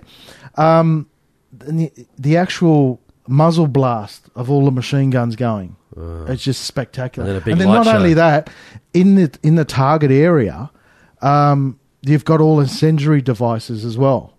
So as soon as they hit, they blow and flashes, and it's almost like a light show as well with noise. a fireworks show times 10. Unbelievable. So, mate, sounds like you had a really good experience there, and definitely worthhwhile. And I'm just Definitely looking. going back. I'm just looking, just for the sake of the listeners. I'm just looking at Frank's body language, and he's like sitting like a little kid reliving his memories. He's like a childhood memories, and he's just sitting so content there with a big smile on his face. You will have if you're a gun nut like I am, Yeah. and I admit I'm a gun nut. Yeah. You will have the time of your life, guaranteed. Wow. And and if you are an enthusiast, you need to go there once in your life. yeah. Fantastic. Right, let's get on to Mario the douche over here, my co-host after all that. You went on a trip. Yes. Let's start. Tell them what, where, how, when, what happened. Okay. Now, first of all, my wife and I really wanted to go to the United States for a very long time. And what happened is that me being the poker pro that I am... Yeah, right. You mean lucky guy. I won a trip to Vegas. I won a poker tournament, which we basically 100 people from around Australia, from the Australian Poker League, who also won the regional tournament, got to go to Las Vegas. How did you beat people for a start? Oh, I don't know. Just Luck of the draw, luck of the draw. I'd like to say, well, I'm just good. Mario Vlatko, the new Dan Bilzerian. Oh, yeah, He's but just not as- not quite. He's not as rich and he's not as good looking. Thanks a lot. So anyway, I'm not saying that he's good looking, by the way. So what my wife and I decided to do is we decided to turn it into a family trip. And basically, all my expenses were paid for by APL and the group that we were going with, and a whole week, all expenses paid, trip to Vegas, and the only thing I needed to bring really was my suitcase and my spending money. So my wife and I decided to bring the kids along. We decided to go a week early, and we took them to LA. We went to Disneyland, California Adventure Park. Went to Universal Studios, drove all around Hollywood and LA, hired a convertible black 2015 Mustang, which was absolutely gorgeous. I enjoyed myself immensely driving that around LA. It was a good-looking car there. Oh, mate, it is an absolute schmick beast, and I think we're definitely going to have those for sale in Australia soon, Jace. I think Ford are bringing them out. Oh, right. So anyway, so we drove around and just enjoyed the sights. Went to Santa Monica Pier, went to Venice Beach. The kids had an absolute fantastic time. And anyway, so what we done was, after a wonderful time in LA and Hollywood, we drove across the Mojave Desert, which I thoroughly recommend for anyone who wants to go to the United States. Fantastic drive all the way to Nevada, Las Vegas. And wonderful, absolutely wonderful. Just driving in the United States is just so good. I mean, just you know what? There's no such thing as speed cameras in the United States. It's one of the important things. You know what, Jason? It's not just about the gun freedoms and so on. It's just a completely different culture. You know, like the freedom you enjoy just driving there. I was sitting on 120, 130 k's an hour on the highway in my Mustang. No, speed cameras. Don't have to worry about anything. Just relaxing drive all the way to Nevada. Got to Nevada. Fantastic roads, by the way. Everywhere is like 5 and 6 lanes each way. There's never a traffic jam. There is just unbelievable amount of freedom, and just the simple things like their road rules. Their road rules are a little bit different, more centered towards common sense type of rules. And like Frank said earlier, once you get used to driving on the other side of the road, which only takes about a day, everything else is pretty simple, and you just really, really enjoy yourself. Yeah. And well, we got into it, and basically I was unfortunately just knocked out day one at the Rio World Series of Poker at the Rio, which Tell me, what did you lose on? You probably went all in on some shitty hand, didn't you? No. Look, honestly, I was actually chip leader on my table for the first 3 hours. And then you failed. And then what happened was, because a lot of guys got knocked out. Mind you, this is a tournament that's got 7,000 people in it. A lot of guys got knocked out in the first couple of hours. And then what they done was they consolidated a lot of tables. And then I got taken off my table. And as soon as I got taken off my table and put onto a new table, I just pretty much lost my mojo. I stopped getting cards. Every hand I went in on, I was just completely outplayed. And it just went downhill from there on. So, unfortunately, myself and 70% really of the Australian team were out day one. And it's a tough field. I mean, you're playing against the best poker players in the world.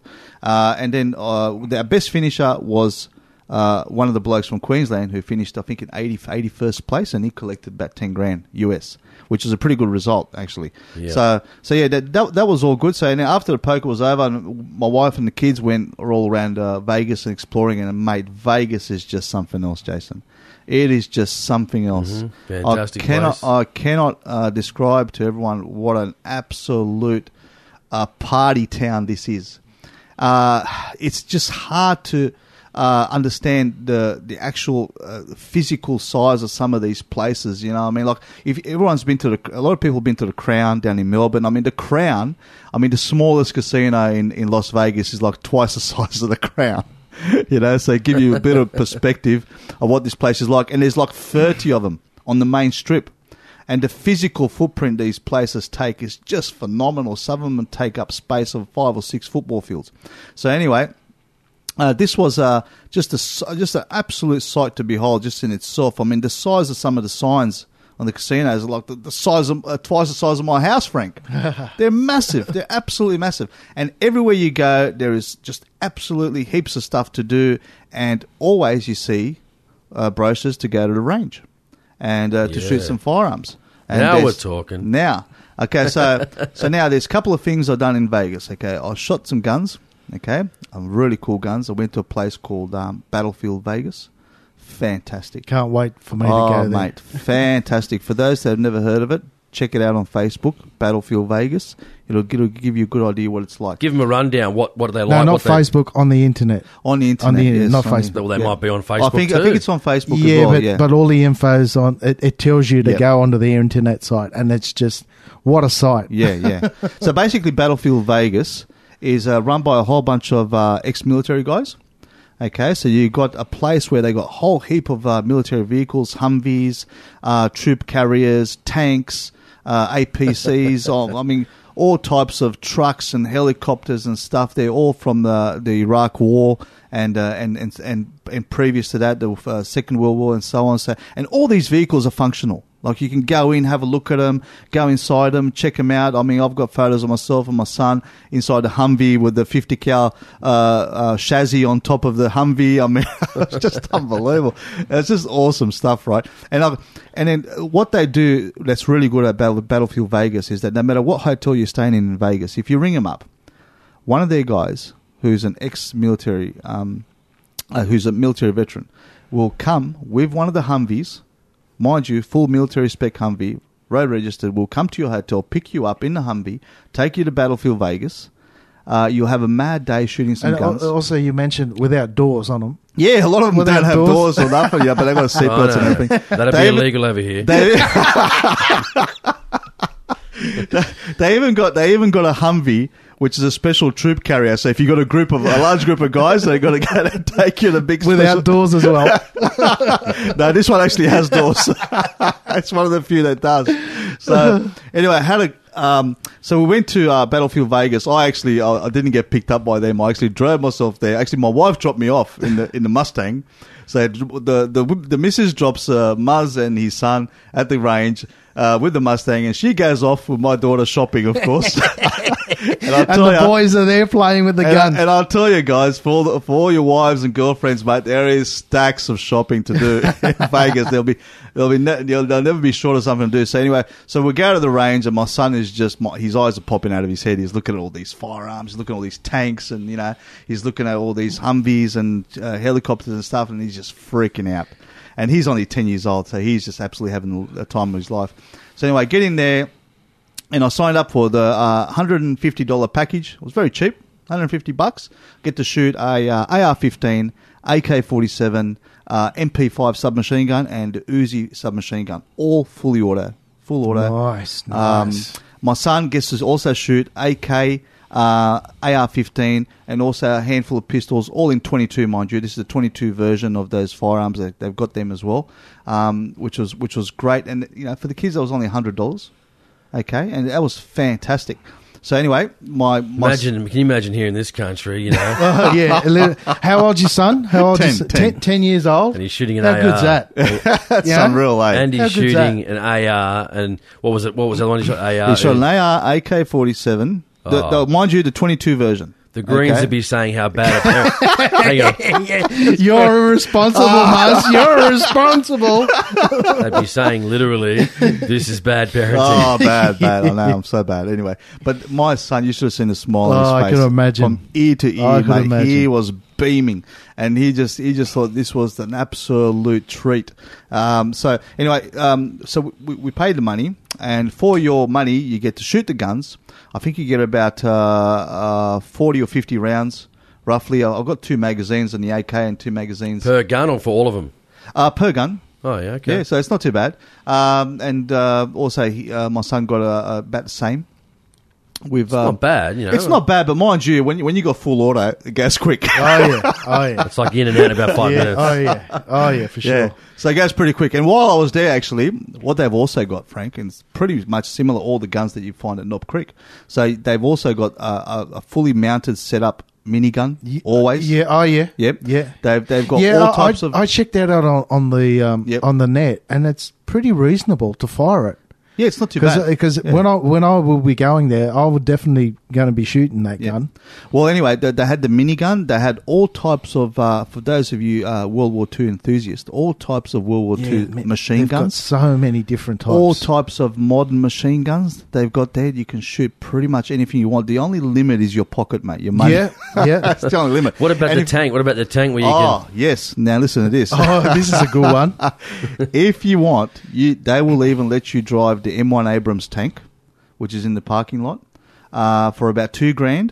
They will let you. The instructor will go with you. He teach you how to drive the tank. He'll be with you. He teach you how to move the turret and all that stuff.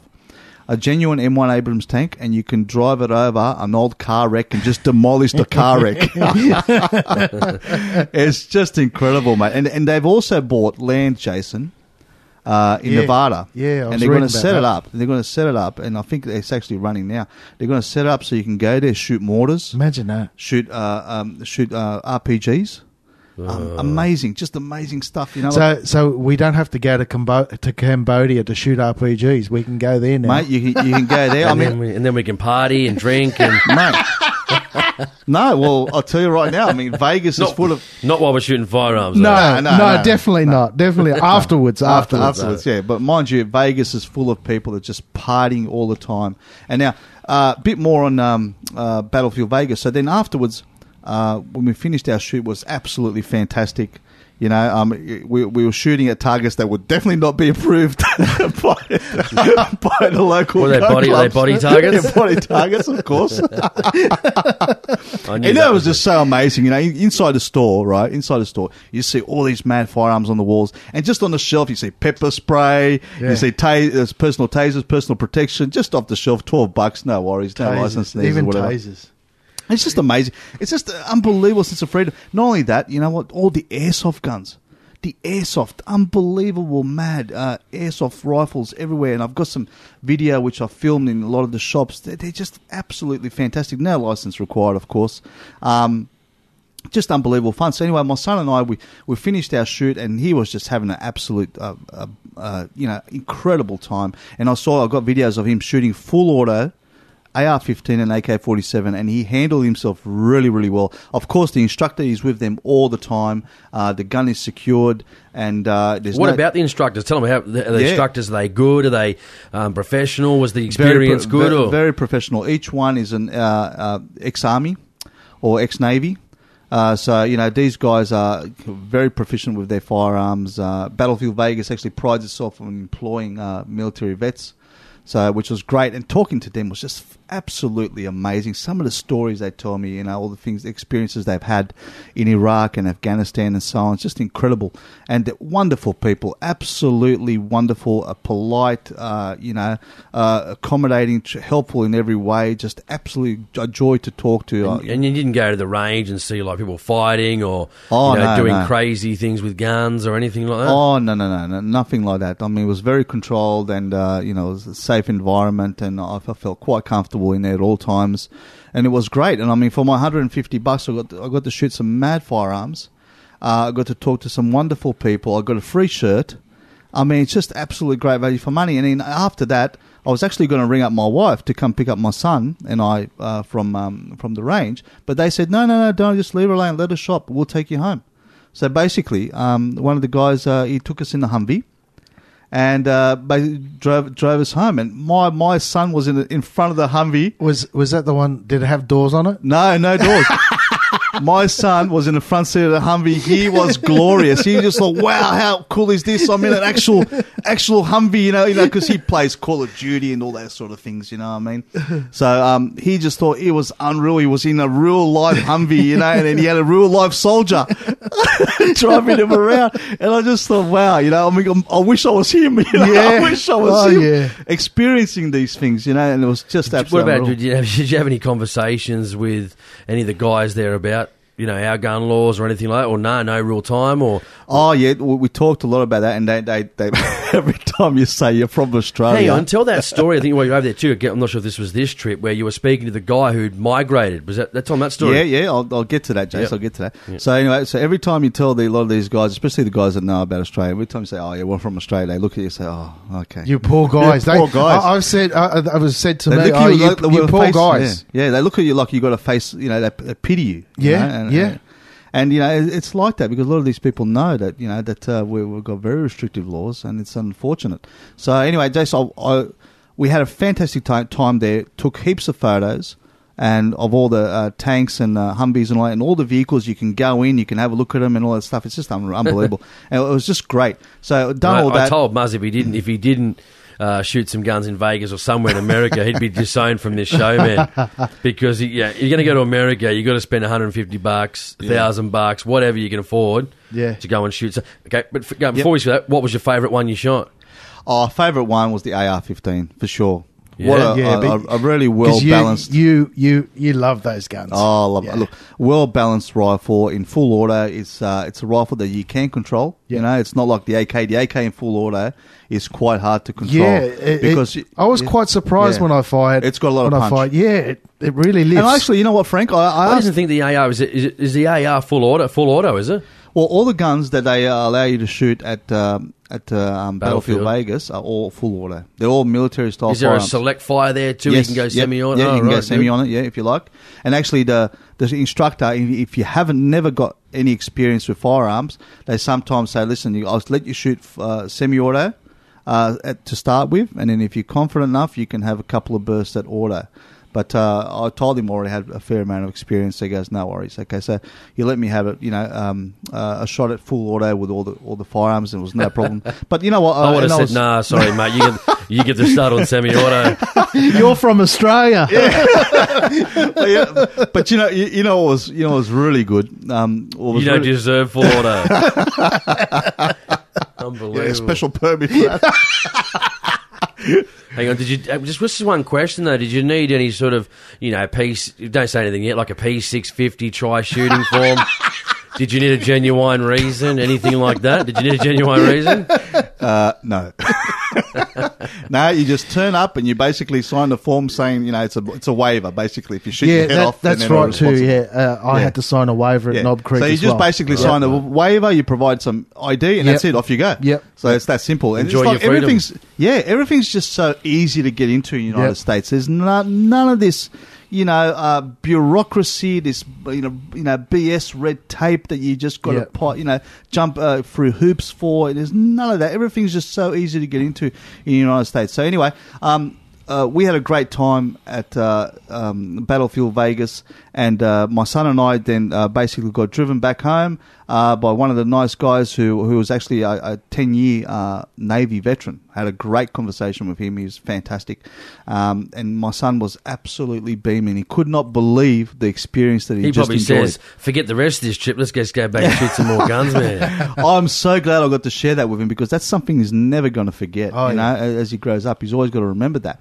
So then, Jason, and then basically Muzz decided to go on a bit of an expedition. I took the car and went with my wife and the kids, and we went out shopping. So the wife, I dropped the wife off at the shopping centre. Okay, so all she was interested in clothes and shoes. That's it. You go to Vegas to shoot guns and have fun and have some drinks, eat some food. That's what we'll be doing, right? When we go. Exactly. So anyway, A boys' trip. I went to, Jason, the Sportsman's Warehouse. Yes. Now, the Sportsman's Warehouse. Now, I went to a couple of places. Sportsman's Warehouse. I went to Big Five Sporting Goods. Yeah. Okay, and also went to Bass Pro. And can I just say, when I was in Detroit, I went to Cabela's. Oh, yes, and Cabela's. Field and Stream. Wow. Unbelievable. Yeah, yes. Absolutely. What was Cabela's like? Cabela's was... Well, I knew what to expect because I've bought so much stuff over the years by the post, but when you actually go there, it's just amazing. It's just, wow. Yeah. Absolutely for wow. those of you listening to the show right now who've never been to the States, it is something that's beyond explanation. You can't believe that places like this exist. You know, like it's just unreal. America is just something totally different. It's almost interesting, when you go in there, you provide just a bit of ID, sign a waiver, mate, you can choose a package, off you go and have some fun. And I said, here we're talking about, a Silverdale, 3,000 foot-pound of crap, can't shoot 338 because of this. Yeah, shoot 338, yeah. You can't 50, that's a sniper rifle. Version 50 cal. Oh, that's a sniper rifle. Oh, I know. High-powered rifle. Yeah. Unbelievable. But then what we've got, say for example, went to Sportsman's Warehouse first, right? Okay, which is all the places are very easy to find. All the places are very easy to find in Las Vegas. I mean, if you've just got a mobile phone with internet capability, and you've got Google Maps on there, you can go to anywhere pretty much you want to go. It's quite easy. Once you've got your own vehicle, you just drive everywhere. And that's another thing too, Jason, all around Las Vegas. I didn't even see a train station. I didn't even see any trains. I mean, trains are for cargo in America. I mean, America is built for the freedom of the individual. There's just roads everywhere. Everywhere you go, there's plenty of parking. There's plenty of roads. You just get your own car and you go everywhere you want to go. And there's virtually never a traffic jam with the exception of the really big cities, like New York, Chicago. I wouldn't drive in New York. Yeah. So, but everywhere you go, shopping centres, whatever, all you do is you take the car. Every casino that I went in, you just drive straight into the front in the self-parking section, you park and bang, you're in the casino, it's done. So it's so easy just to get around. So anyway, so went to Sportsman's Warehouse. Mind you, Sportsman's Warehouse, if I can just describe the shop, imagine the largest store. It's like Bunnings. Well, yeah, it's virtually like Bunnings. I mean, this was just for hunting, camping, and fishing, basically. So Sportsman's Warehouse was, I would say, slightly smaller than your average Bunnings, right? Slightly smaller, but it just had everything there for hunting, camping, fishing, firearms, you name it. It's like if you combined Amazon, Ray's Outdoors with a fishing and a gun store, you'd have Sportsman's Warehouse, basically. So that's what it was like. It was fantastic. Now, you had this massive wall of firearms, and I'm talking, you got ARs, you've got all types of semi-autos, bolt actions, lever actions, pump shotguns. I mean, pump shotguns, Jason, Mossbergs for $300. 8-round capacity pump shotguns. You don't even need a license for them. You just buy them straight over the counter.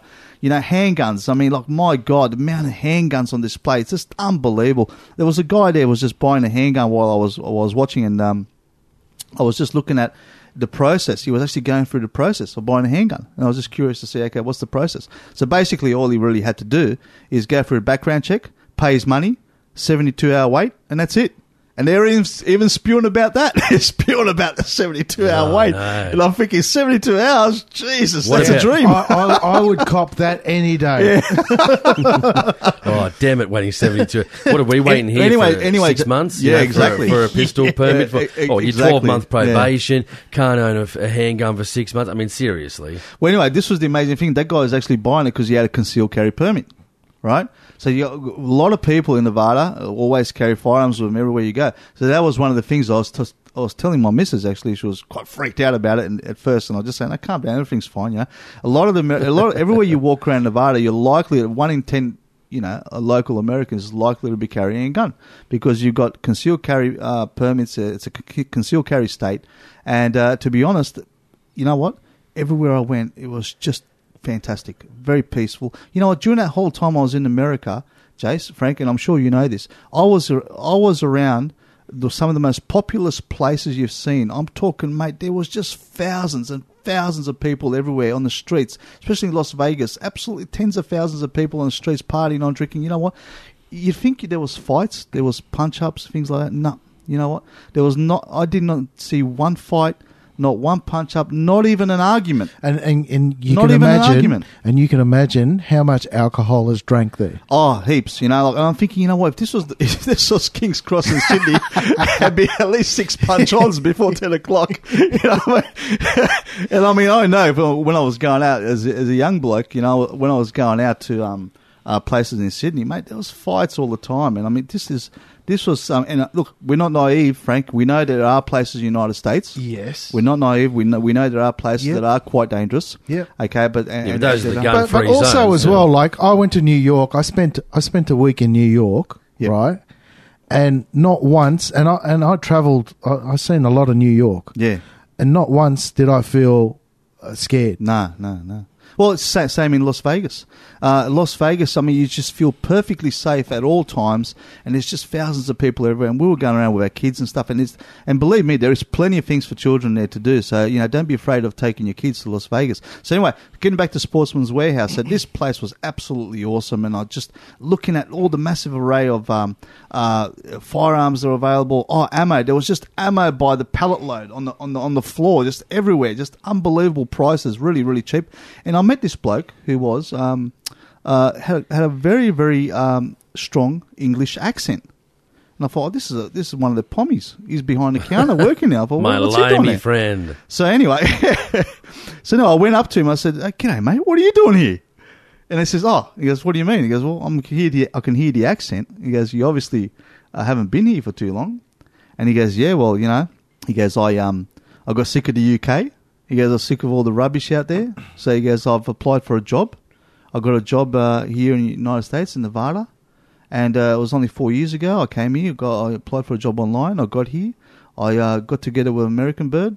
And now I'm an American citizen." And I said, "Wow." I said, "Wow, that's amazing." You know what I mean? And I said, "What qualifications did you need? Did you need any special qualifications or anything like that to come over here?" He goes, "No." And he goes, "I just applied for a retail job online." He goes, I've used to be in the army. He had a little bit of military experience, and it was quite easy for him to get a job. He was accepted for the job. The company sponsored him. He came over, and he had a very good path towards citizenship. And that's where he met his wife. And he goes, and I said, "Well, do you have any regrets?" He goes, "Mate, not one." He goes, he loves Nevada, and I'll tell you right now, Nevada is absolutely beautiful state. It's in the desert, and it's like this beautiful warmth around you all the time. It's nice and warm, especially during warmer months, obviously. But it's not humid. There's no humidity or anything like that. It's just beautiful. I think still, me and Jace probably won't like it. No. Why? No, hang on. No, I don't. I don't like the humidity. I don't mind the heat, and the Las Vegas heat is dry. Oh, like you've been there before? Yeah. Oh, yeah. Been there 3 times. Yeah. So have you been there in the height of summer? Yes. It's very hot. 40, 42, 45, 46. And how did you find that? It's hot, but it's not that... it's not muggy. It's not muggy like here. Dry heat. No, it's a dry heat. Dry like heat. If you're out in the full beating sun, you start to sweat up a bit if you're walking around and stuff, but it's not like that just muggy north, Queensland. Like it is in Sydney. Yeah, or you go north like Darwin, heaven forbid, or far north Queensland, so...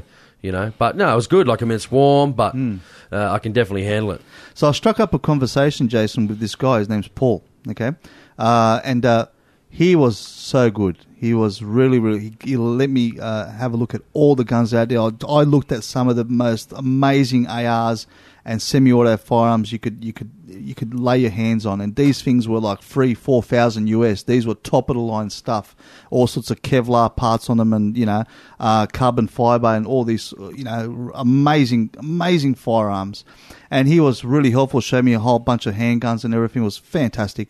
We had a great conversation, and he told me his life story, how he ended up here, how he ended up in Nevada, and I just thought it was fantastic. And he goes, he got sick of all the the bullshit in Britain, and he decided to migrate to the United States, and he's never looked back. And he says, I asked him, what sort of guns you got in your safe? And he goes, oh, mate, you should see my safe. he goes, I've got about 30 firearms, and he goes, and I really haven't stopped collecting yet. So how good's that? I know, it's amazing. So anyway, I had a great time at Sportsman's Warehouse. You're going to see the most amazing stuff. But to be honest, the prices were just slightly lower than us. Slightly lower than what we've got in Australia. So there are some really good bargains out there. There were quite cheap stuff. But all the things that I wanted to take back, Jason, you can't really take back. No, that's it. That's how I was when I saw all the stuff there. So depressing. Customers will get onto you. Exactly. So now, after Sportsman's Warehouse, Jason, I went to one of the most amazing shops I've ever been to in my life. Absolutely, without a doubt, the most amazing store. Did you go to a strip joint? No. So he's married, guys. He doesn't do those sort of things. No. So anyway, I went to Bass Pro Outdoor World, in Las Vegas, Nevada. And I've been sitting here just getting jealous here. Mate, I haven't been to America in 6 years now. Oh, mate, this place is absolutely amazing. If you can think of, oh man, this place was like the size of an RSL. Okay, if you can imagine the size of an RSL club, it had massive fishing, hunting, camping, archery, and often they've got big, section. Like aquariums, don't they? With fish in them. Oh yeah, the one that I went to, the aquarium was massive. Jesus, it was as soon as I walked in the lobby, I just said, "Wow!" That's the only words that come out of your mouth. Wow! Oh, that's all you say. Yeah. Can you just see like the money that gets pumped into that economy? Like we go to here, like you go to certain shops, gun shops. I mean, they just don't have the money to put in these types of inclusions, do they? Yeah. You know what I mean? Like when I went to Branson, Missouri, in Branson, and that was a Bass Pro, and they had like a big, I told you the guys before, we had a big like wheel with a big stream. What do they call, like a big water wheel coming off a chute, and then spinning the big wooden wheel, coming down, big saber-toothed tigers like white ones, snow leopards or whatever they were stuffed down, and just the roof, it was almost like when you look at a church and you've got all the engraving and the gold maybe and the glass, and they've just got it's like looking up into a rainforest. And how long was that ago? That was 6 years ago. Yeah. Wow. So you imagine all the new ones now. Unbelievable. Well, Bass Pro, it was something else, I'll tell you. Walked in there, first thing you see is just an amazing amount of taxidermy. Oh, taxidermy. And the scenery, like the taxidermy, they reenact certain scenes. Yeah. Animal, wildlife scenes. And also as well, just saying on taxidermy, it's so cheap in the US. Yes. Probably 1/3, less than 1/3 at what it is here. Well, they do it more often. Yeah. I guess that's probably why. Anyway, I spoke to one of the people that were there serving at the shop, and they were saying that at any given time, sometimes they rotate their taxidermy, but any given time there's usually $1 to $1.2 million worth of taxidermy in the shop at any given time. So anyway, as I'm start walking through the shop, my eyes are just popping out of my head. I just can't believe a place like this exists, Yeah. And I'm looking at this place, and you can hear the waterfall. And this big waterfall coming down to this massive tank, like this fish tank, like you'd never seen in your life. And it's got all these species of fish that you can catch in the United States, all in the fish tanks. Just amazing. Go up the escalator to the gun section straight away. I don't waste any time, just go straight to the gun section. And what you see up there is just this massive wall of firearms and handguns everywhere. And Jason's now showing some pictures now of United States from his computer. Big Bear. That was, hey, look at me there. That was some of my thinner days there. Hey, mate, that's not you, Jason. He's got a bit of a mo there. Jason, that's Jason's Finn twin brother. And I didn't have any on the inside. I can't believe I didn't Check take out them. his funky glasses. Oh, no, that was... Hey, man, it was 2009, man. Unbelievable. eh? Come on, man.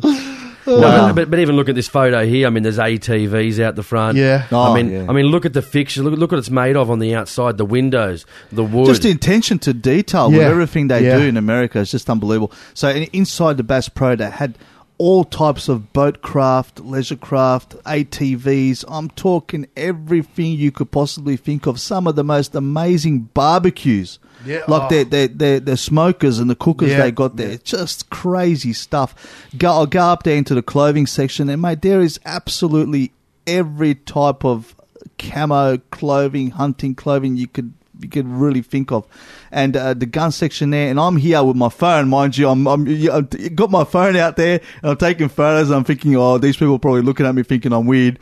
And I speak to one of the attendants, he goes, mate, no worries, you go for it, we get it all the time. And I thought, okay, great, you know.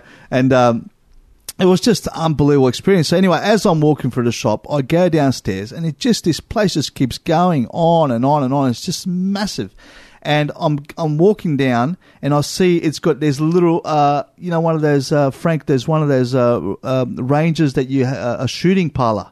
You know, a shooting parlour that you get at a carnival that you no longer see in Australia. Yeah. We used to have them all the time in the 80s. Yeah. In the 80s and 90s, we used to have them all the time. But they've got until all the greenies banned them here. Yeah, and anyway, you see this mad little fun kids shooting parlour, and you just think, wow, this is unreal. And you're walking down, and you see this. The place has got like a massive, almost like a creek running through the shop, and waterfall coming down. And what do you see in the creek?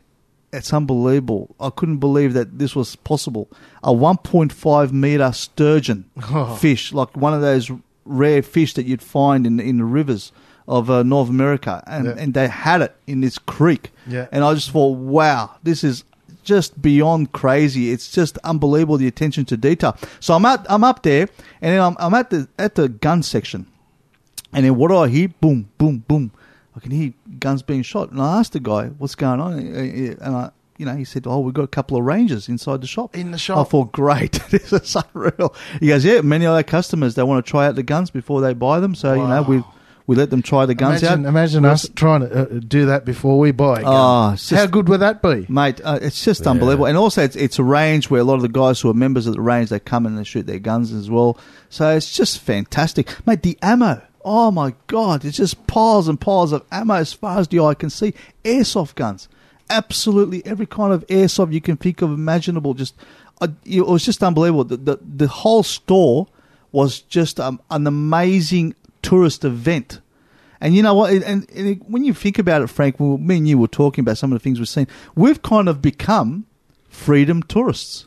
Yeah. Freedom tourism. I go to the US to get my gun and fireworks fixed now. You know, it's incredible, but isn't it sad? It is sad. Isn't it sad? It is really that sad. In a country like Australia, Yeah. you know, we have to get out of the country to experience real freedom. Exactly. We've become freedom tourists, and I just think that's just a sad indictment on this country. Yeah. And, mate, honestly, I cannot say a bad thing about America. Actually, the only one bad thing I can say about America is that they're in some ways a victim of their own success, because there are places that is very high population, high density areas, heaps of cars, heaps of traffic, and sometimes the air pollution, you can really see it. Like LA? Yeah, like LA. Yeah. LA is like, you can really see the air pollution. The air quality is not that great. And that's in the most populous places. But, you know, even in Sydney, sometimes you can really see the haze of all the air pollution through the morning traffic. But in LA especially, it's bad because you've got a lot of they're surrounded by mountains. Yeah. A lot of the time, and like you got a build up of pollution, and that is the only bad thing really I can say about the United States. Other than that, the people were wonderful. The places we went to was absolutely fantastic. Shooting guns, awesome. Just experiencing all those wonderful freedoms that we used to take for granted. Yeah. You know, in this country. So anyway, a fantastic experience, Frank, from yourself and from me. We had an awesome time. And for those of you who have listened to this show, have never been to the United States, go. Do yourself a favour. Yeah, put it on your bucket list. Don't wait till it's too late. go as soon as you can. It's not that expensive. Go have a holiday, have a great time, and really enjoy yourself. All right, guys. I mean, I think you just made me, for the last 40 minutes redundant on this show. Thank you very much. Very jealous. You can take over from now on. Thunder, mate. Yeah, but you know what? I did just notice this then, which is great, like the passion. And you probably guys heard it too that are going to be listening to this show. You can tell the laughter, the passion of going there, how good it was, how much they enjoyed themselves. And it's just, this is what freedom's all about. And this is what we've been trying to push. Go over there. I guarantee that anyone that goes over there, won't they, Frank? They'll enjoy themselves, 100%. Yeah, if you're a gun nut, like I said, you at least once in your lifetime should go to Knob Creek Gun Range, West Point, Kentucky. Yeah, absolutely, without a doubt. And you know what, Jason? Diane Millam, she's going. Yes. She'll be going. Yeah, to the that's United right. States. We spoke to her at the AGM. We spoke to her. Yeah, exactly. exactly. This was at the Sporting Shooters New South Wales AGM, Sydney Branch AGM, I should say. This will be her first time going to the United States, so she will be pleasantly surprised how wonderful it is there, and hopefully we can have a great conversation with her when she gets back. Yeah, and we still are doing that interview, guys. I know it's taken, I think we're supposed to do that interview with Diane Millam, I think December of last year, and I did speak to her about it. She's keen to still do it. It's just every time we've gone to do it, she's been away somewhere. She's got a great job, that's for sure. But this, I think this trip with her family is for fun, so hopefully she gets over there and she can actually see, and this might give some perspective. On what we've seen for our gun laws, and that we're over it. We're sick of it. Once you've been over there, some of the things that you have to live with in our own country, it's just complete. It's just a complete. Crazy. And I even think when Frank was shooting that Thompson. At the AGM, you were showing Diane Millam that one, and she's seen the machine gun. Yeah, I in the showed her a background. few videos there. Yeah. And she was like, "Wow!" And I thought, mate, this is maybe what it needs, But I often find that people that are doing this stuff, I'm not saying Diane, I think that this is her first trip to the United States as well. Yes, it is. People often make these assumptions. Oh, it's this, it's that, it's bad, it's crime on every corner. And when you go there, it's just not the case.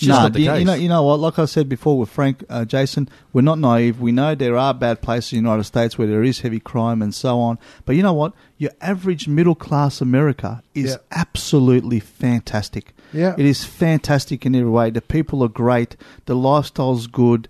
Everywhere you go, it's just heaps of things to do. Look, for instance, I've got relatives in Detroit, and every time I say to friends of mine, "Oh, where you going?" I said, "Oh, I'm also going to Detroit." Oh, but it's not like that. No, I spent 3 weeks there, and like you say, there is bad parts. Yeah, but I mean. Well, you're not going to go and hang out at South Central LA the first moment you get there. Exactly. I mean, that's not what you do. Compton's upper class these days. Exactly. That's not. You're not going to go hang out with the gangbangers as soon as you land there. You're not. You're going to go and hang out with normal middle class people. You're going to do normal things that Americans do, and they're not that much different to us. They're wonderful people, and they love to talk to especially people from Australia. As soon as they hear your accent, they love it. As soon as they hear your accent, they're all over it. What I notice is some of the perks when you're Australian that you get. When you start, if you actually got the balls to start talking to people, like Frank, and so I went on my own too, except for the first couple of trips with friends. The last two, 08 and 09, I went on my own. And doesn't it, Frank? I think it forces you to start up conversations with people. Yeah, and like I said, I've made so many friends at Knob Creek. Like when I go there again, it'll be just like seeing old friends again. It's going to be great. Anyway, we do have... I hope you guys enjoyed this show. This is like our longest show, roughly 2 hours and 15 minutes thus far. I hope you enjoyed the show. What have we got coming up? We've got some more Everyday Hunter series coming up. We've got the firearms lawyer, Ross Williamson, which is another good one. About, Looking forward to that one. Yeah, about WA firearms laws and cases he's dealing with right now. So look forward to that one coming up. Obviously, this show, Straight Shooting. And don't forget to write to your politicians, guys. Yeah, write to your politicians. Again, especially about this Adler whole debacle.